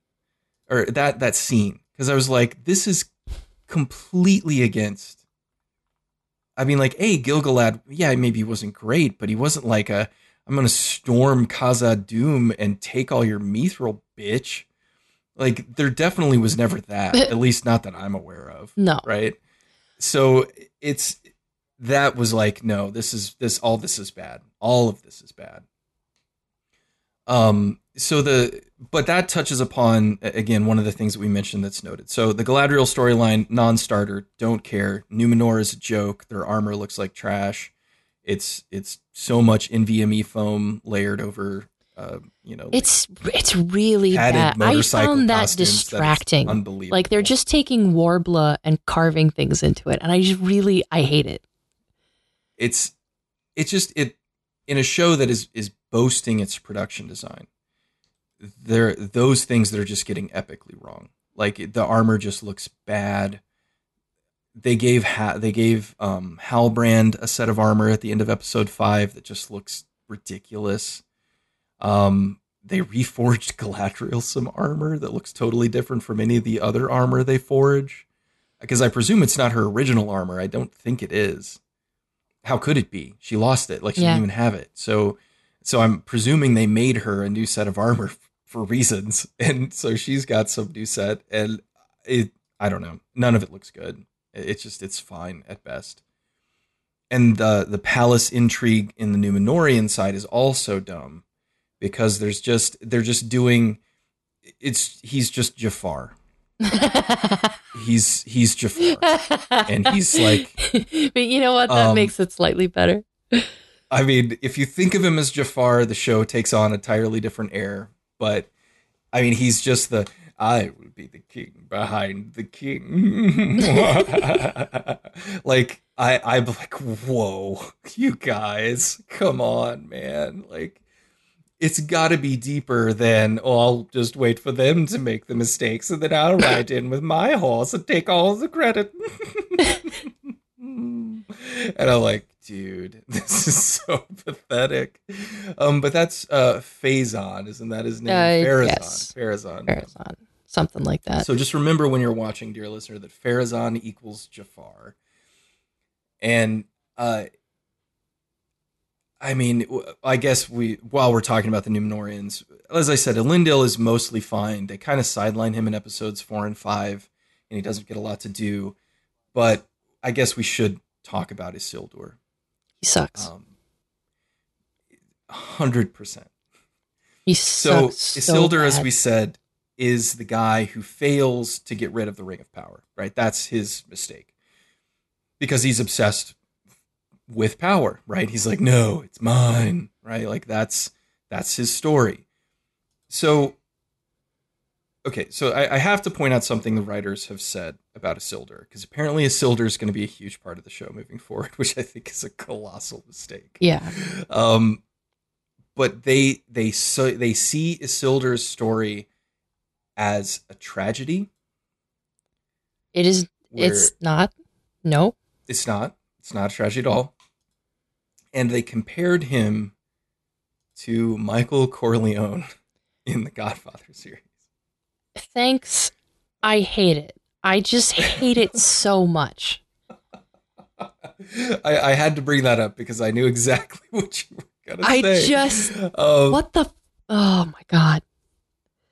And this is one of the co-showrunners. Okay, this is one of the co-showrunners of the show saying that they think Isildur is the Michael Corleone of the Lord of the Rings universe. And it's so hard for me to say that sentence. So, and once you understand that context, what they've done with the character so far comes into very sharp relief. Because when we meet Isildur, he is training to be a member of the Sea Guard. They're just guys on ships. I don't know what else to say about them. They're just dudes who go around on ships and apparently fight things if they ever sort of come to Numenor, I guess. And so he's training to be a member of the Sea Guard, and he doesn't want to be a member of the Sea Guard. Man, right? He's being called by the West. Okay. Now, in Tolkien's universe, you have East and West. They don't really talk about the North and South very much, but there's a lot of talk about going to the West means like going to Valinor, right? Like you're going to the Grey Havens, like you're leaving Middle Earth, right? Like that's the exit strategy for most people. East is towards Sauron, right? Like you're going to the darkness. Very simple metaphor. Yeah. So in this one, they make this big deal about him being called by the West, right? Which initially, when they first said it, I was like, oh, that's okay. So maybe he wants to like reconnect with the elves. He wants to sort of find his past as a former like, Numenorian elf combo, right? That okay, sure, yeah, that makes some kind of sense. But no, then they continue to clarify. They can't stop talking, and they say they cannot no. Shut the fuck up about it. They mean the west side of Numenor, which is kind of like apparently a closed off side because that's where all like the elves used to hang out before they kicked them off the island. And he's like, I just hear being called by the west side of Numenor. And I'm like, then just go there on a weekend. Yeah. It's like your dad and Galadriel ride to the west side of Numenor in an afternoon. And we get a great slow motion horse riding scene of it, apparently. And then they go to a tower and they find a secret thing that tells them that Sauron's logo is actually just a map of Middle Earth. I never realized it before. I didn't turn it sideways and see that it's two mountains with a mountain in the middle. Oh, remarkable. My God. I'm a fool. And like, so he's like, no, I just want to go to the west side of the island. I'm like, just go, dude. Who's stopping you? But so like, but it's all just, I don't want to be like you, Dad. Like, screw you, Dad. I'm going to the west side of the island. Like, okay, great. Do that. It is just, it's bewildering. And there's a sister who apparently it was a brother, and they just gender swapped, which again, I don't care. It doesn't matter. The brother dies in the appendices, if I remember right. Like whoever the other sibling eventually gets killed, and it doesn't make a difference anyway. But it's a sister in this one, and she wants to join one of the guilds in town that, of course, is only run by the dudes. And so she's just, she's girl bossing it, just getting it done, right? Getting into that guild. But I don't know what she's here for. Like her part in the story makes no sense. The only other thing that happens to her is that she meets and falls in love, ? With Pharazon's son, who is a dumbass. Yeah, there's like they're forming factions of like don't help the elf and help the elf. Yes. And the sister and Weaselman don't want to help. They do not like Weaselman and elves. Jafar don't want to help. Yeah. Jafar is very anti-help. But Jafar is really, really underhanded about it, which is important. Like, that's why he's Jafar. He's not going to let anybody know how he feels. Right. He's not going to say don't help the elf. Yeah. He's going to let other people say He's it. just going to think say it. help the elf to get the power so that then he can say later, don't help Yeah. the elf. It's very smart. It's very Just in case you weren't able to follow.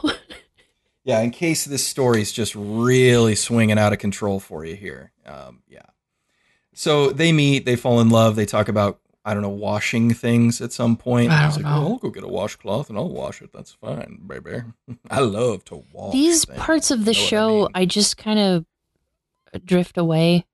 Just zone out. Yeah, me too.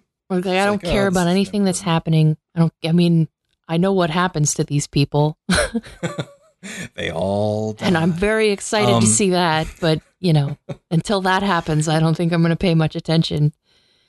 I mean, and I know the show has made a big deal about showing Numenor for the first time, which is something that even in Lord of the Rings, it's just always talked about. Oh, it looks like a pre-rendered background. Neat. Numenor was destroyed by the time that it rolls around. And we've already seen that. They showed it to us, the destruction of Numenor.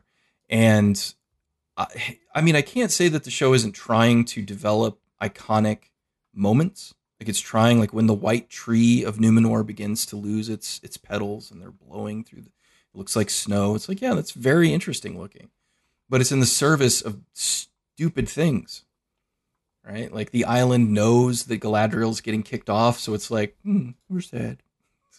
I mean, maybe the Valar do, who knows? But so the Numenor stuff's basically a non-starter for me. I guess that might change when they finally get to, Middle Earth proper and start fighting, maybe. But I have a feeling that there's going to be a lot of like running and hiding, and Isildur is going to be like, I can't handle it, and whatever, and it's just going to be insufferable. Well, I look forward to seeing him get hurt.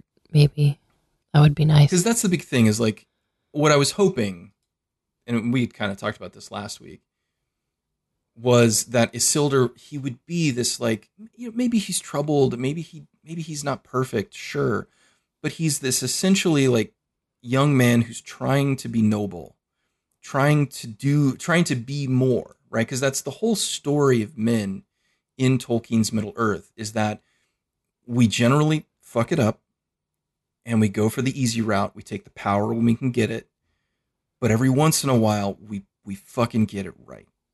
Right? And we make the right choice, but it's rare, right? So what I was hoping was that we'd see this Isildur sort of as this guy who's striving, right? And maybe he's striving because he wants to please daddy at first. Sure, whatever. Yeah, right? Whatever floats your boat. But eventually it becomes this thing where he believes he's capable, but then when he inevitably turns and takes the Ring of Power for himself, now we have a tragedy, right? If that's what they mean by we see his character as tragic, then I can kind of see that arc. But it's really more of greed, right? It's desire, right? I want more than what I have. And that's not necessarily tragic. So I don't know. His character is just not working for me. And the actor they have playing him looks like a discount Charlie Cox. And I just...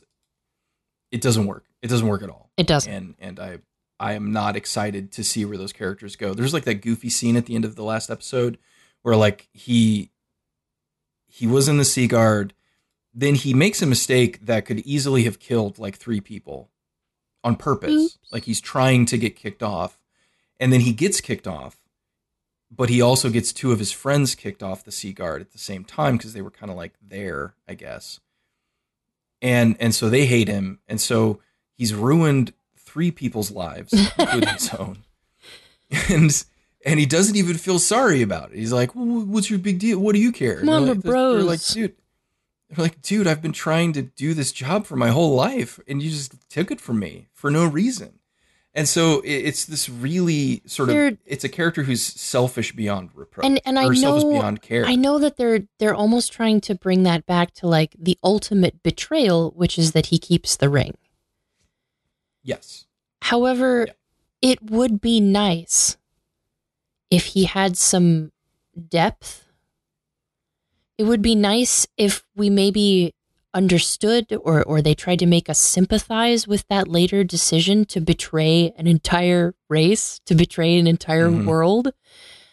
But we don't get that. at all. No. And again, maybe they're building to it, but at this point, I can't even see a character that is worth that kind of effort. No. You know.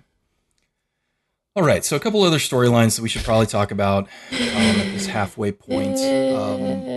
One, we have the Arondir story, so we'll hit that one briefly. Yeah. It's pretty simple, honestly. Like, this storyline is, if anything, frustratingly simple because it's not moving. Like, it's just kind of staying in one spot. That is true. In essence, Arondir is a wood elf of some kind who is a member of a watch group. Which these are the watchtowers that we've seen in Lord of the Rings adaptations before, just kind of peppered throughout the universe. And he's in this watchtower, and he's watching over this valley of humans. And these are all Southland humans, the humans who aligned with Morgoth in the First Age. So they bad, right? Mm-hmm. They have the potential to go bad yet again. Which again, they're correct. The elves are right. Right? Yeah. The humans can be mad about it, but they're correct. And the human who gets most mad about being accused is the one who turns first. So, whatever. So he's watching these valleys. They're basically cops. They move from town to town, checking for problems, issues, etc. But it's heavily hinted at, because we've never seen his ears, that Arondir has gotten a little bit close with a local lady. What is her name? Bronwyn, right? Just a weird combination of Baron and Eowyn, right? Bronwyn, right? Yeah. And it is a real name. They didn't make it up. It is. But no, they didn't. I hate it. I hate her. I hate all of this. another real bad British accent here. Yeah. And it may, and if it's her real accent, I apologize. I'm sorry, lady. I honestly but you suck. Don't know. I just don't like you in this show. Maybe you're good in other things. I don't know, and I'm probably never going to find out. Yeah, I mean, it's really okay. I know that she. It really doesn't matter. But anyway, I know she's probably from the UK. Most of these actors are from the UK, but her British accent is distracting in how she's choosing to emphasize certain parts of it. Put it that way. So she's a healer, right? Which there's a whole discussion in the first one about how elves don't need healers, which I'm sure is going to come back at some point.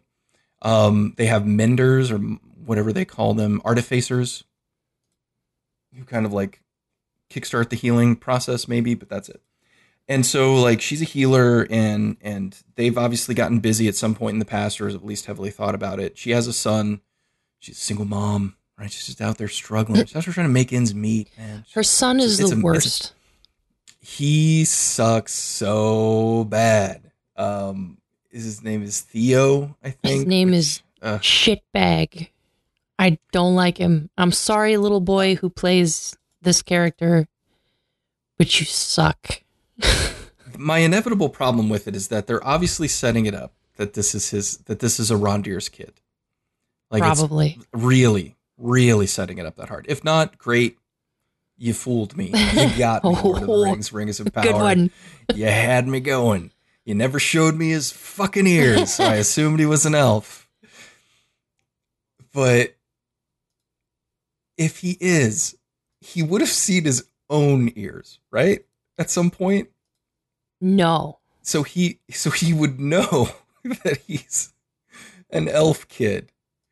And he would know that this one elf, who also has pale, slightly darker skin than some of the other people, like him, had been around his mom a lot. And he might have figured out that maybe that's his real dad. But yet he hates elf dude, like, with a passion, which inspires him to make certain choices early in the show that, if it is eventually revealed that he's got pointy ears, it's going to make all of those choices so totally irrelevant and inconsistent that I'm going to laugh my butt off when it happens, because I have a feeling that's exactly what's going to happen. Yeah. But so if they've gotten busy or not, whatever, he hangs around. They like each other. And this is the storyline wherein we find out that there is, if you had any doubt that Sauron was still around, This is the storyline that reveals that no, there is an encroaching evil in Middle Earth, and it is taking out these southern towns one by one, with orcs digging tunnels. Okay. Sure. So they're digging tunnels, getting under these towns, kidnapping people, seemingly to be slaves to dig more tunnels. I guess, even though orcs are supposedly very good at digging tunnels and don't need a ton of assistance. But they don't really feel like it. I mean, I guess the idea would be that the humans can work for them during the day when orcs can't be in the sun, maybe. And we do see some evidence of that. Arondir, as you mentioned earlier, gets captured at one point. He goes down to investigate one of the tunnels, gets captured. And we find out that all of his elf company have been captured, right? They were told to go home, right? Because after Gil-galad sends Galadriel, to the west, he's like, bring everybody home. War's over. Everything's great now. Humans, they're fine. Elves were great. Just come on back to Lindor. Beautiful home of the elves. We'll live in the trees, have parties, drink wine, eat salad, whatever. And so they're shipping out, and the orcs kidnap all of them. And that seems like a mistake. I mean, if I was a person tactically trying to, make sure that my efforts in the Southlands went undetected by those pesky elves, I might not want to kidnap an entire group of them that were headed home. Yeah. Because eventually you would think somebody'd be like, hey, where were those elves? We asked them to come home. Did they not come home? Perhaps we should send some people to find them. But I'm sure the show won't address that at all.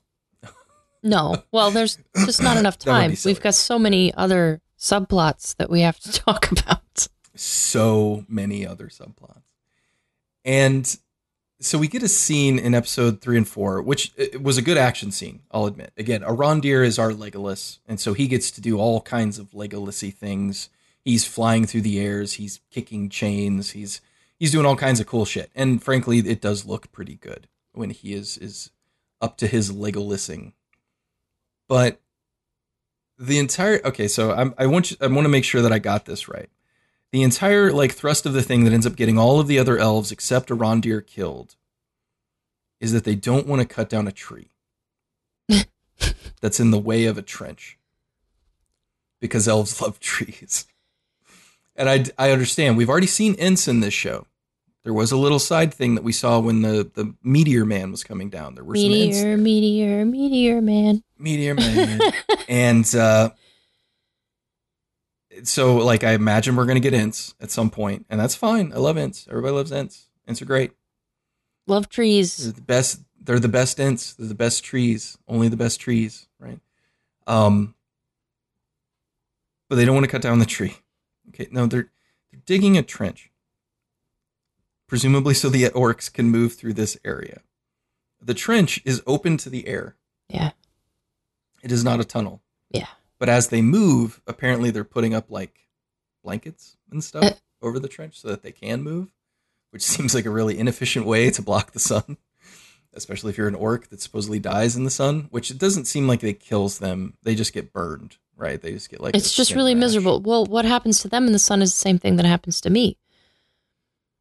Exactly. So it's a place for you as a watcher to be like, hey, yeah, I suntan pretty hard. Yeah. Don't want to go out in that harsh I mean, that sucks. I identify with the orcs. Yeah, the orcs are really the group that I can get behind in this series. And so they don't want to cut down this tree or the roots that are blocking the trench. And so it becomes this huge conflict. And then eventually Arondir's like, I'll cut it down. And he cuts down the tree, which still doesn't deal with the roots, which are the things that are actually in the way. Well, what killed me about that was that the orcs, are they anti-environment? We've seen them destroy forests before, but they didn't. Sure. Yeah. They didn't strike me as the type to sit around going you know what I hate? Trees. I just hate them. Right. And even if No. I could go around this tree, which I totally could, I want to cut it down just to spite the tree and anyone who likes the tree. That just seemed a little mustache twisty for me, where it's like, Very. what? I don't know if they would go to all that trouble. To me, it would make more sense if an orc was like, this tree is in my way, but we can just go around it, and we want to get this done as quickly as possible so we can get to the murdering and the things that we're Exactly, actually yeah. excited about doing. But they really made that tree a sticking point. It was literally the sticking point of the episode. Yeah. And it just made no sense because it was like, just go around it. Like, there's nothing to the side of it. Just go around. It'll save you tons of time. Like, you don't have to do But it. we hate the tree. Yeah, we hate got the really trees. goofy accents. You elves love trees and we hate them. We just burn Most them of to the all, we ground. hate you. Yeah, you elves are garbage. We're just gonna. Yeah, a lot of oys going on. It's just, it's The like, accents my God, are really bad. so bad. But then we get introduced. So this show is like really fond of just dropping in new characters all the time, which again is a thing that shows have to do to inject life. But in this one, we get what's his name? Arund? Is that his name? Depends on who we're talking about. Or the twisted elf. Oh, Arad. Arad. Yeah, that sounds right. Arad. So Oh no, Adar. no, Adar. That's his name. I knew it was Yes, something even better. stupid. So we meet the leader of this group of elves, which is a group of orcs, which is a twisted elf, right? And if you know even just the barest bit about J.R.R. Tolkien's orc lore, is that they used to be elves, right? I think the show even says that at some point. They used to be elves, but they became twisted and darkened and blah blah blah. So Adar, Blah blah blah is right.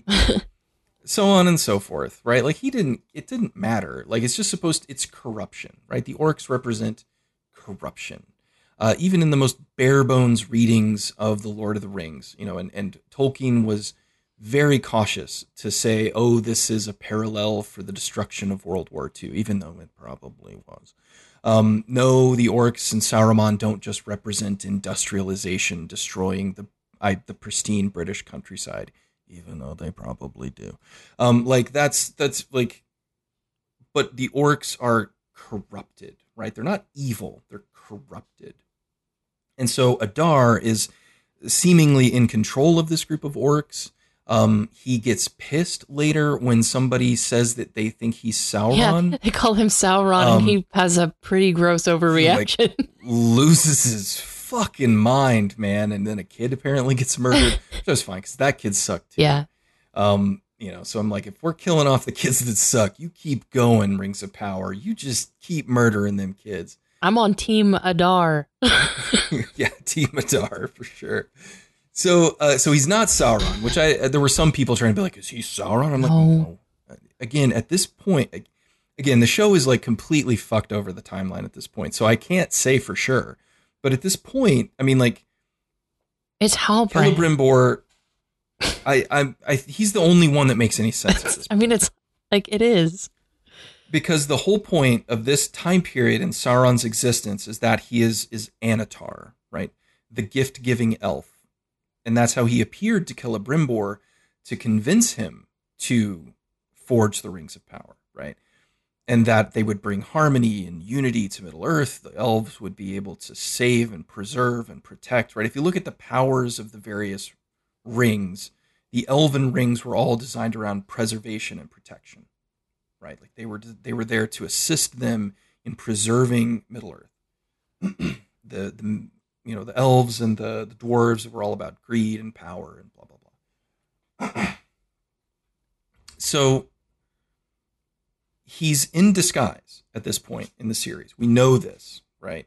So the question is constantly going around is like, well, who is he disguised as? So Halbrand would make the most obvious choice.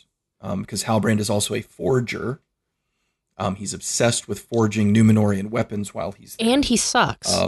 And we know that Sauron does sucks. also suck. And so, like, but so there were people like, oh, is Adar Sauron? Well, I guess not. No, he's not. And it wouldn't suit his purposes to be in Adar's body at this point. Like, it's not going to help Sauron achieve his goals of crafting the rings. Or J.K. Rowling in stealing the idea and calling them Horcruxes. Right? Like you got to think about that one too. So the Adar character is at least interesting. It's another one created for the show, which again, the characters that I like in this show for the most part are the original characters.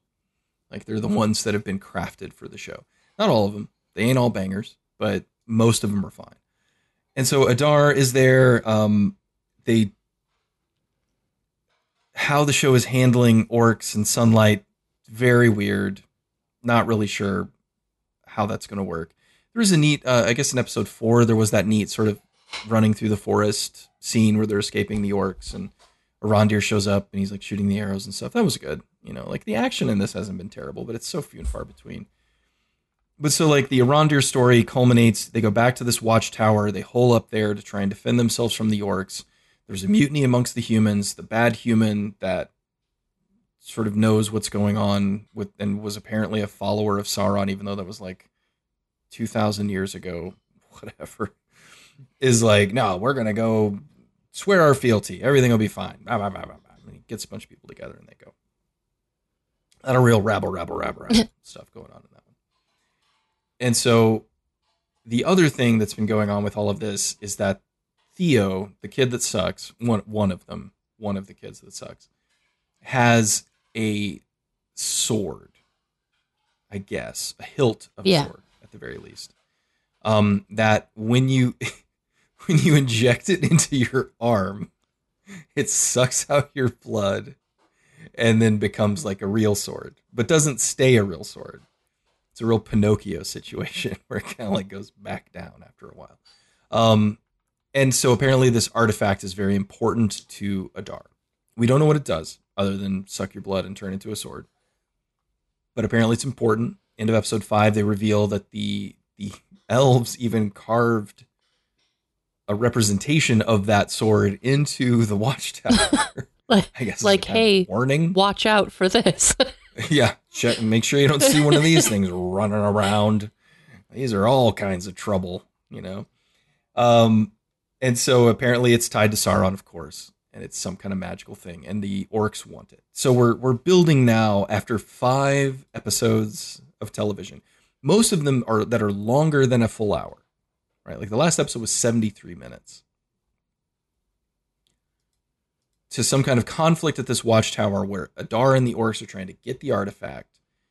The humans and Arondir are trying to defend the watchtower and the artifact. And presumably the Númenóreans and Galadriel and Halbrand are going to show up and be a part of that battle. Because, of course. Because time. What is time? The Middle-earth has been very carefully and articulately mapped by Tolkien himself, and then also many Tolkien scholars that have like charted things out and been like, oh, well, Frodo Baggins' journey took this much time and it went from here to here to here to here, so this must be this much, you know, distance and all this different stuff. And human beings and elf characters in this, like Eregion is like 2.5 weeks by horseback from Moria or Khazad-dûm at this point. Right, like, or a couple of hours way. Or just an afternoon stroll where Celebrimbor and Elrond don't even like bring packs. Yeah, they don't even have backpacks of material like food. They just sort of like Elrond says, hey, let's just go visit the dwarves. They grabbed a couple of pieces of lembas bread and just went out on their way. Just started hoofing it, right? And I'm like, one of the things that Peter Jackson does a good job, because he too plays with time and distance. You kind of have to tell a story this big and make it work. It's not quite as bad as where Star Wars went in the sequel trilogy, where like they go into hyperspace and they're just instantly wherever they are. Mm-hmm. Like there's just no time at all. Like, oh, we need to get to this planet. Oh, we're there. Oh, we need to get to this planet. Oh, we're there. It's like, it doesn't take time. It's all good. Even though it's very clearly established in the original trilogy that, even when you go to hyperspace, it could be a bit whatever. Space is big. Yeah, exactly. So but here we're getting like a real flattening of all that stuff. And then I really loved, so I was like, okay, so they've arrived at Khazad-dûm, like, and then Elrond basically says, Celebrimbor, you can just head on back. It's fine. I'll take care of it. So like, okay, so you guys just walked for like a month and then didn't get in immediately. And so you just tell Celebrimbor to just head on back. It's all good. I'll take care of it. They don't look tired. They don't look worn out. No. It looks like it's their been clothes aren't even dirty. an hour. It's just that kind of stuff just blows my mind. So the last couple of storylines, again, we've danced around Elrond and Durin, but it's easily the strongest relationship in the show, because it's implied that Elrond and Durin were friends in the past, and then because elves live long, obviously, I mean, like, that's he just lost track of time. Elrond's been back in Lindor. He's been writing down stuff as an archivist. He's been maybe reading some poetry. And, just like 20 years went by like that, blink of an eye type stuff. But Durin has had like a full life, and he's pissed off that Elrond hasn't checked in. Yeah, just forgot about him. His wedding invitation. Yeah, ignored his wedding invitation, didn't come to his marriage, didn't respond to the birth announcements of his children, whatever. And this is the most like believable relationship in the show, because Durin is just pissed. He's like, I thought we were friends, man. You've missed my whole life. Like, I'm in my 40s now. And Elrond's like, but we live forever, so 20 years isn't that long. And he's like, well, I don't give a shit about that. Yeah, like, I will die. Maybe you won't, but I will. Yeah, so like, hang around, man. And so they kind of spend the first episode repairing that. There's a really cool like dwarven ritual that they do where they're busting up cute. rocks. It was cute and fun. Adorable. I love dwarves. It's fun. And that's the key problem, is the show isn't any fun.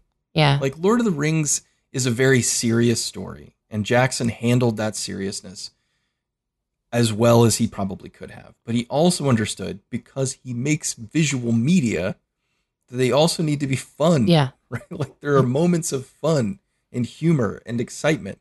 And like, for some reason, whoever's writing the show has decided that the only characters that can have fun are Elrond and It's Durin. Game of Thrones. I'm telling you, like, that show changed things. Yeah. So Durin is our Tyrion Lannister, basically. Right? Oh, I get God. drunk and I know things. He's our Dinklage. Oh. He's the Dinklage legacy. Actually, I would kind of like this if Pete Dinklage was in it. I should find a place for him. I like him. Peter Dinklage. The way that they assassinated Tyrion at the end of that show, not physically, like, he survives the series, which is in and of itself ridiculous. I don't even know what you're talking about. I only know a guy from clips I've seen on Twitter and memes. I drink and I know things. That's my job. Yeah. But like, Durin and Elrond is a believable relationship. Durin's wife, we mentioned Disa, is wonderful. They introduced this idea of, what do they call him? A resonator. Basically they have people who sing inside the mountains, and then based on the resonance of the respondent echoes, that kind of gives them an idea of where they need to go, right? It's where to dig. And Disa is one of these. Durin fell in love with her and pursued her, and she became his princess, I guess. And so, I mean, lovely relationship. She's wonderful. The actress they have playing her is wonderful. Again, these are characters. I mean, Durin is in the books. Like, the line of Durin, eventually resolves in Thorin Oakenshield.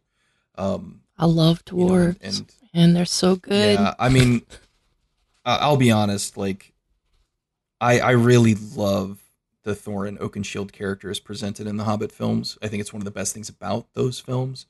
Obviously, even if the rest of them were dog shit. Yeah, even if the rest of it's pretty rough, like the Thorin Oakenshield stuff, like when Balin is telling the story of how he got the name Oakenshield, that little flashback sequence in The Hobbit may be the greatest thing in those films, because that sequence works so well. Like, my goodness, and to Jackson's credit, he's doing a lot to try and make those movies work. But he probably should have done less. It never should have been 3 movies. Never in a million years should that have comprised 3 movies. That was a total business decision by the studio, and I will never believe that it was anything else than that. And since we've arrived at Hobbits, perhaps we should talk about the Harfoots. Because we haven't talked about them at all. Yeah, I'm sorry. I'm looking at the time. I'm like, oh, it's getting late where you are. We probably Well, I mean... But yes, we've arrived at the Harfoots. Again, Elrond, Durin, almost no notes. All of their scenes basically work. Their storyline is the strongest. The Mithril stuff and the elves needing it is stupid. But I understand they're creating conflict. They at least have chemistry. But those two characters have chemistry every time they're together. Thumbs up. Whoever's writing them, because I'm getting the feeling now that these aren't episode writers. I think they had writers who wrote the storylines for each of these sets of characters, and then each episode writer is just taking their little chunk and trying to do it. But I think it's basically been done for them, because it's impossible to me that those characters can be good and consistent from episode to episode to episode when the rest of them are just trash. Yeah. It doesn't make sense. So yes, we have arrived at the Harfoots out in the forest. Just the children of the forest. This is the worst and most upsetting thing in the show, aside from Galadriel. Yeah, Galadriel's is pretty close to number one, but this is up there too. I love hobbits. I mean, I've been saying I love dwarves. They were designed to be loved. I love hobbits as much as I love dwarves. Like, I don't know if you have just like diminutive people in fantasy literature, I'm all about it. I want to be one. I want to hang out with them. I think they're great. And hobbits were like the original, because I loved The Hobbit. I love that book. Same. I love The Hobbit more than I love Lord of the Rings, to be honest. Like, I think The Hobbit, because it's a lovely little self-contained narrative. It tells a brilliant little story. Very simple values. Riddles in the Dark is one of the greatest chapters in the English literature. It's brilliant. And when I was a kid, I wanted to be a hobbit more than anything in the world. I pride myself on the fact that I just grew up not wearing shoes, because I thought if I didn't wear shoes that I would become a hobbit eventually. I'm a hobbit. I wanted hair to grow on my feet and everything. Like, I just think it's great. I got that wish. Lucky you. Lucky me. And I especially love the way that their lives are sort of shown in the books, the way that they're written about. I love their homes. I love how Tolkien goes out of his way to say that a hobbit's home, their hole, is very neat and very tidy. Mm-hmm. I mean, that's how the series is introduced, because he's saying it's not a dirty, wet hole. Right. It's very clean. Why are the Harfoots so fucking gross? They're disgusting. They're filthy. Because they're not hobbits yet. They're caked in shit. They have filthy hands. Did you see the theory that somebody pointed out? If you look at the wagon wheels on the Harfoot carriages, they're the doors from the Shire. Fuck that.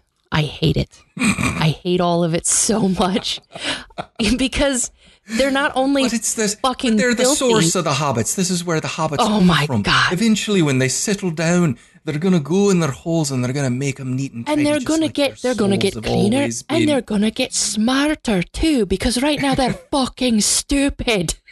Sorry, I turned into a dwarf there for a second. Man, yeah. But no, all dwarves speaking of accents, all dwarves are Scottish. All dwarves are Scottish, and all Harfoots and hobbits eventually seem to be Irish, but they're not Irish. Yep. They're Irish. Nope. Where they're the worst it's a real caricature of TV Irish accents that I've ever heard in my entire life. It's pretty rough, man. It's hard to watch. Honestly, when I was watching the first episode, it was the Harfoot section, the first Harfoot section. I was like, oh no, we're in trouble here, guys. And because it's the main Harfoot character is Nori, and she, like our friend Bilbo, like eventually Frodo, she is a hobbit that is not, I'm sorry, she's a Harfoot. Oh my God. You know what? They're fucking hobbits. Weren't Harfoots just a type of hobbit? They're just a type of hobbit. There are like 4 different types of hobbits that J.R.R. Tolkien explains, and Harfoots were one type of hobbit. And they weren't They aren't dirty. proto-hobbits. They existed at the same time. They weren't dirty and they weren't stupid. And they had nothing to do with the Second Age. No. Like literally nothing to do with the Second Age. But so the Harfoots in this are a migrant people. And I don't like and this because they're stupid. I mean, like they are. There's a scene where one of them is like, "You see, the problem with your wheel is that it's square. That's why it doesn't work." It's like, oh, so they're would dumb. Be a problem. Yes. And not only that, like they're making nomadic people look dirty and stupid, and that's nasty. I mean, like you can't survive as a nomadic group without some sense of hygiene. Yeah, right? Like. Because you just don't have access to it. But apart from that, yes, you are 100% correct. So Nori, our Harfoot, in that first episode, she is seeing beyond their borders. and she has a lie. I mean, I hear it in my head clear. It's not exact at this point, but she's talking to her mom, and her mom's like, "Nori, you need to stay home. Oh, where were you, girl?" And sorry, I've gone Mrs. Doubtfire now, but she's just complaining that she's always off running around, exploring the world. And then Nori looks at her and she's like, "But don't you wonder about what's outside, mother? Don't you just ever think about the world and all the wonders that are out there? Don't you want to see them?" And I guffawed. I just went, because it's like, that's the most on the nose character writing that you can possibly do, right? That's the kind of thing that you write that out and you say like, okay, I've identified a sort of core element of my character's outlook here. Now, how can I erase all of this and figure out a way to show, not tell? Right? Yeah.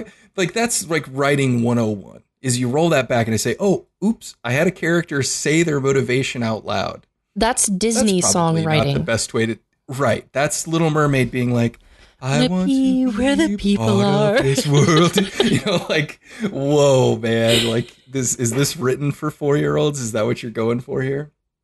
Like, it was just, and it doesn't make any sense. I couldn't believe it. It doesn't make any sense that she wants to see the world when they're traveling people. That's what they do. See the world. You're seeing it right now. That's what they do. Yeah. Now, just because you see roughly the same parts of it every year as you rotate through these sections, which is what gets explained in season 5, which I picked up on immediately, most people probably did, is that these really aren't nomads. They just move with the seasons to a place that's better for them to live in that season. That's it. Right? So, I mean, like, they aren't truly just like wandering Middle Earth. They are moving from location to location to location in a set sequence in order to maximize the likelihood that they'll survive. They have a really strange philosophy on their movement, I guess. I don't really know how else to say it, but they're kind of savage because they keep repeating the refrain, "We don't leave anyone behind. Nobody left behind." But then they have an entire like minutes long scene where they all sit around a fire and talk about the many people that they have left behind and the reasons they left them. And at one point, in episode they are laughing about one of the people who died from a bee attack. Old dumb Johnny and his bees. Well, we all knew he'd die from something. Why not bees? Like, what the fuck? Yeah, for people that are like, we're all in this together, there certainly are like, leave them the fuck behind. That was wild. Like, I would hate to break my leg like her dad does, because holy shit, you would be left to die. And that's the point. I mean, like, in episode 5, you actually see, like, they get stuck in a bog and they're like trying to get their cart out of the bog, and you see all of the wrecked carts that didn't make it out of the bog. Yeah. And every one of them, I'm like, well, was that another family that you just left behind? Because, like, I cannot imagine a nomadic tribe surviving.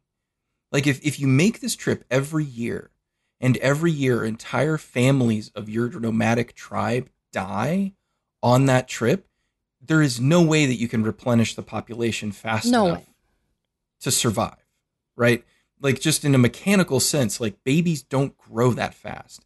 So if you had a whole family die and you're like, well, I guess, you know, the Stevensons over here are going to have to pop out a couple of kids to keep the population ratio up. Even by the time you make that next year, they're just babies. They're not going to be able to make it. So it's nonsensical. Whoever wrote it did no research into how nomadic tribes actually function and are just creating this tension that at any moment they could be left behind, because that sets up the stranger. And I will be honest, I was ready to tap out of this show on the first episode until Meteor Man fell out of the fucking sky. Meteor I Man. was done. I was like, I'm not even going to watch the second episode. I know people say the second episode's better. I'm not even going to watch it because that first episode was trash. And then the Meteor Man fell out of the sky, and I was like, well, shit. That's actually kind of interesting. Because, of course, Nori, or Harfoot, finds all of our characters in a way to sort of, I guess, link in time everything that's happening, see this meteor fall out of the sky. The meteor falls, it crashes, and inside of it is a dude. And, of course, rampant speculation about who is dude. I originally hoped that, again, this was going to be a new character. No. Because the wizards of the Second Age, well, there were none, right? All of the wizards that we know as wizards, so Gandalf, Saruman, the Blue Wizards, Radagast the Brown, all come to Middle-earth at the beginning of the Third Age as a response of the Valar, like, trying to protect Middle-earth, supposedly, right? I don't know. That's what Tolkien seemed to indicate in his writings. So I was hoping that it was going to be like a new wizard, because there are others, right? There are not other wizards, but there are other Maiar, which is what Gandalf is, that you could send down. Like there's one like Tarantir or something, like who was another like wielder of flame, the flame of Arundun. You know, like we've heard all these words before, but Peter Jackson didn't explain them, right? Like because it didn't matter. It doesn't matter. Like it's just cool things for them to say for fans to be like, I know what that is. And so like, but I am 100% convinced now that the stranger is Gandalf. Yeah, it's Gandalf. It's Gandalf in the Second Age, and they're gonna make it that he forgets everything, because we've already seen that happen when he changes from Gandalf the Grey to Gandalf the White. I hate it. I want to like it because I love Gandalf, and seeing Gandalf do cool magical things is always cool. I mean, I'm not going to be mad about it. But I hate it. Yeah, why does this have to be Gandalf? Why? Like it doesn't make any sense. But I know what they're doing. They're going to. This is how they're going to explain why Gandalf loves the Hobbits so much. Yeah. Is that he's got this history with them. And I wasn't sure about it. I was like, it still could be, until in episode 5, we get our first song. I hate it. I cringed out of my body into the next room, into the shower, because I had to wash it off of me. Because she specifically uses the line, or they use the line, that not all who wander are lost, which of course is Gandalf's line to Bilbo in The Hobbit. It's perhaps one of the most famous lines from all of Tolkien's work. You've seen it on bumper stickers, on every stoner's t-shirt, on the wheel covers on the back of some asshole's Jeep. Like you've seen it. It's everywhere. And they used that line. So now they're implying that Gandalf learned that line from these wee Harfoots on their journey across Middle-earth for their migration. I just want to drown all of these people. Every Harfoot. It's rough, man. I will drown each one of you in the bog. I like the actor that plays her dad. He's a very good actor. Dylan Smith is his name. He's not done a lot. He was in like the Maze Runner movies. He was in a Lemonade movie that came out a few years ago. That was pretty good. Just a real small little thing that I somehow saw. I'm not even sure. But I mean, he's been around. so the actors aren't bad, but what they're being asked to do is just terrible. It's bad. And it doesn't make sense, and it doesn't need to be this way. They could already be in their little hobbit holes and stuff. Like, maybe if they're, if you really have to have this idea of the proto-hobbit, that's fine. But it's a nonsensical set of storylines. And this does the most disservice to some of the things that Tolkien was trying to express via the hobbits. Yeah. Because in the way that I have always read Lord of the Rings is that you look at all these different races, these different groups, the power that they want, the things that they're going for. The ideal that Tolkien pushes is the hobbit life. Yeah. A life of peace and quiet, and good food and friends. And just, it's again, the idyllic country English life, right? You lork the land, you live with your family, and you be happy. Yep. Period. Right? That's what the hobbits are supposed to be, is people who figured that shit out. And nobody else did. That's why they're able to bear the burden of the ring. Precisely. Because that's why Frodo can do it. Yeah, they're not tempted by great power because they already have a great life, and it's back home in the fucking Shire. That's right. That's the entirety of Sam and Frodo's interactions on Mount Doom are the reminders that home exists. And that what they're doing is for home. Yeah. Right? Like, is to keep that alive for all of the people they know and love.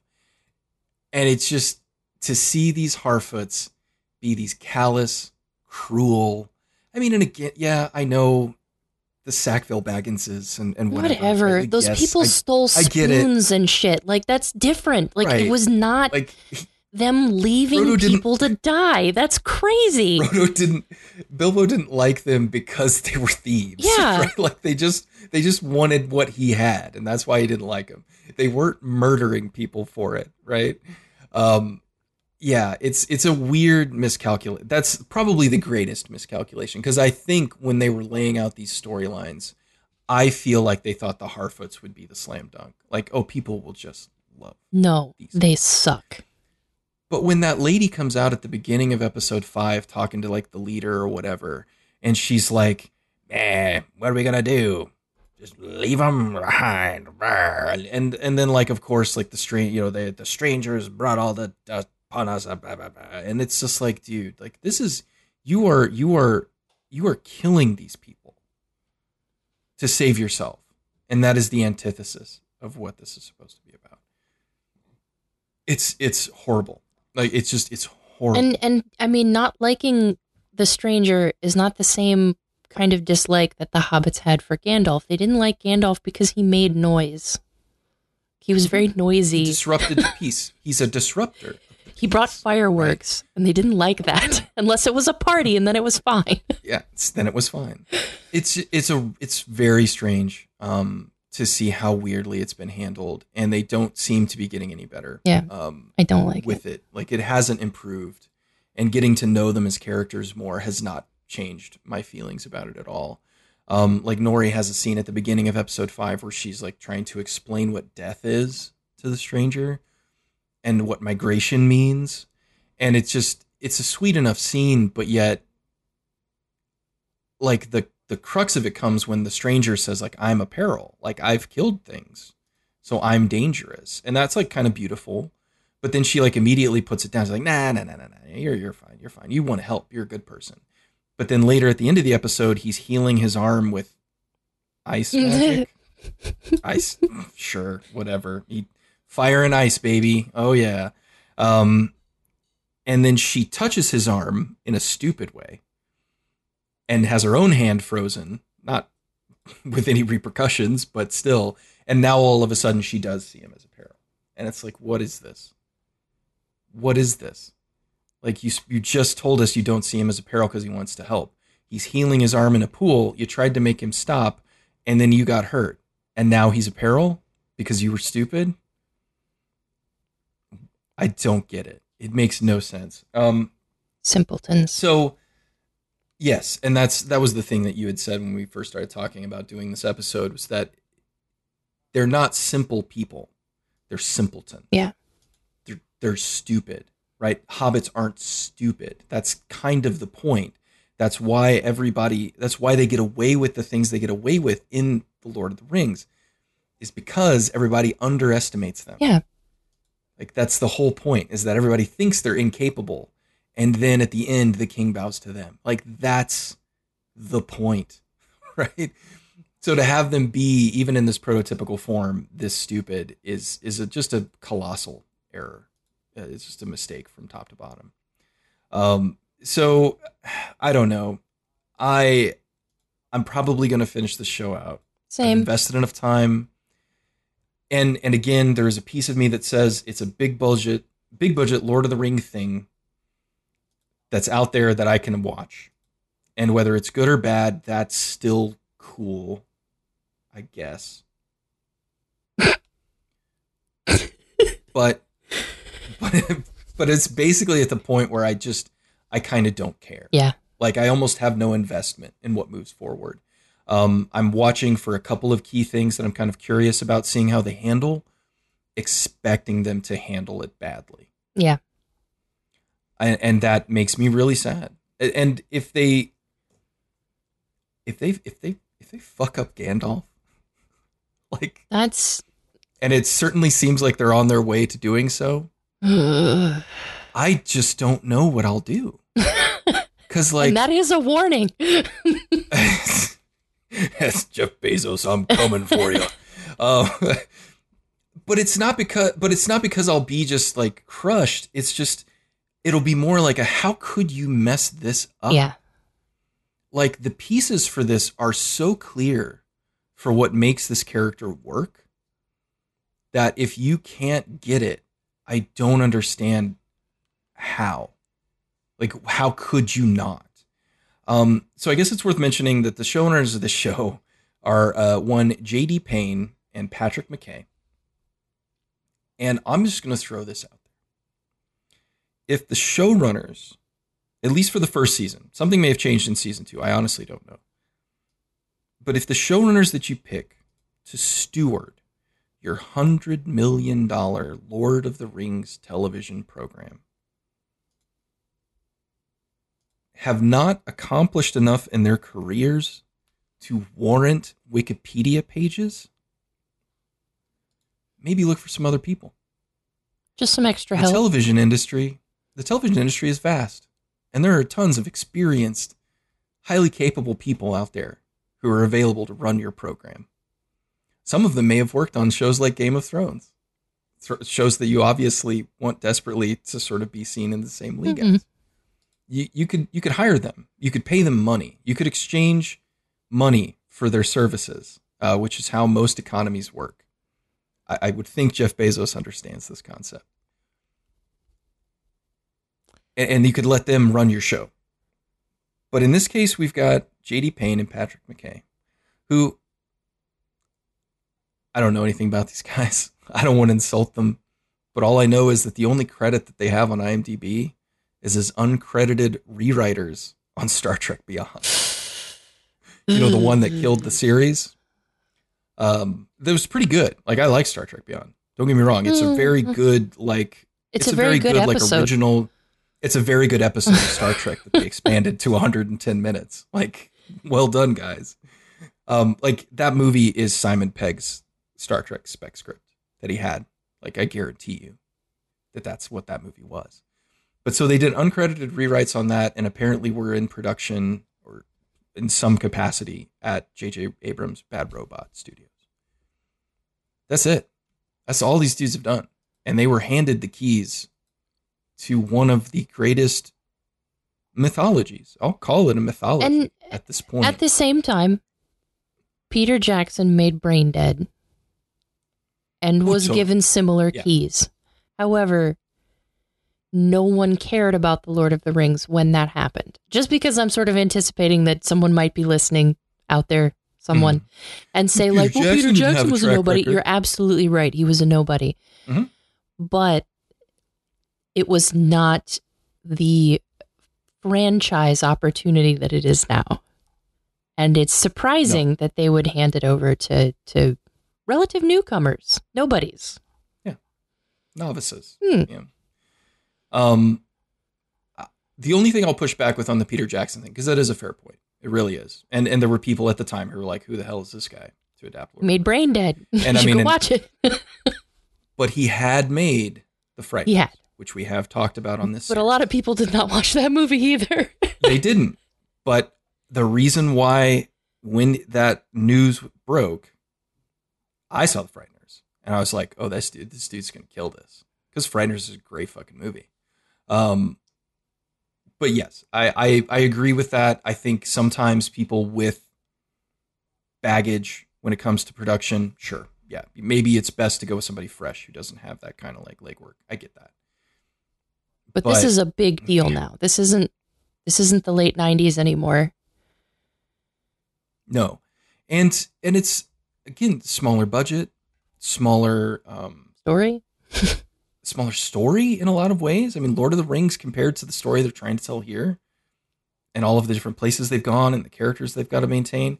Lord of the Rings is a tiny story compared to this. So it's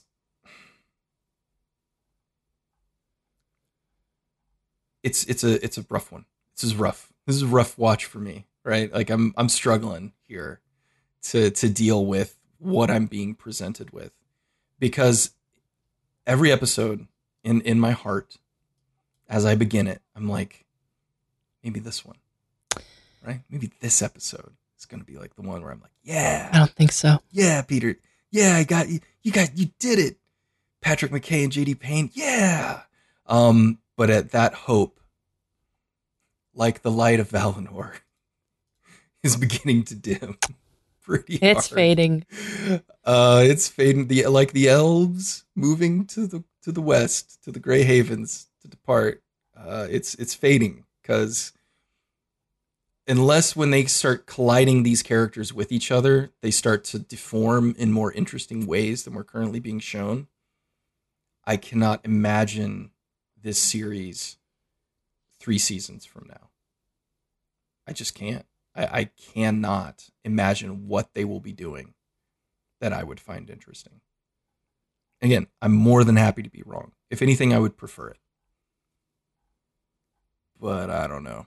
Probably won't be. It's a rough one. Probably won't be. Because it's the old adage, man. Throwing money at the problem doesn't solve the problem. Not every time. It can solve some problems, right? It can deal with some issues. But at the end of the day, if your scripts are bad, the writing's bad, doesn't matter how pretty it doesn't matter how pretty the throne room they're sitting in as they talk is. If they don't have anything interesting to say, it's still going to suck. And we haven't delved into the dialogue in this series, but it's atrocious. Yeah. In most circumstances. Like, just bewilderingly bad. It's someone who's trying desperately to get that sort of like high affected speech that Boyens and Jackson and Fran Walsh were able to hit in Lord of the Rings, right? That sort of elevated speech. But every time this series tries to go like philosophical, it's, I mean, as you said, it just starts huffing its own farts real quick.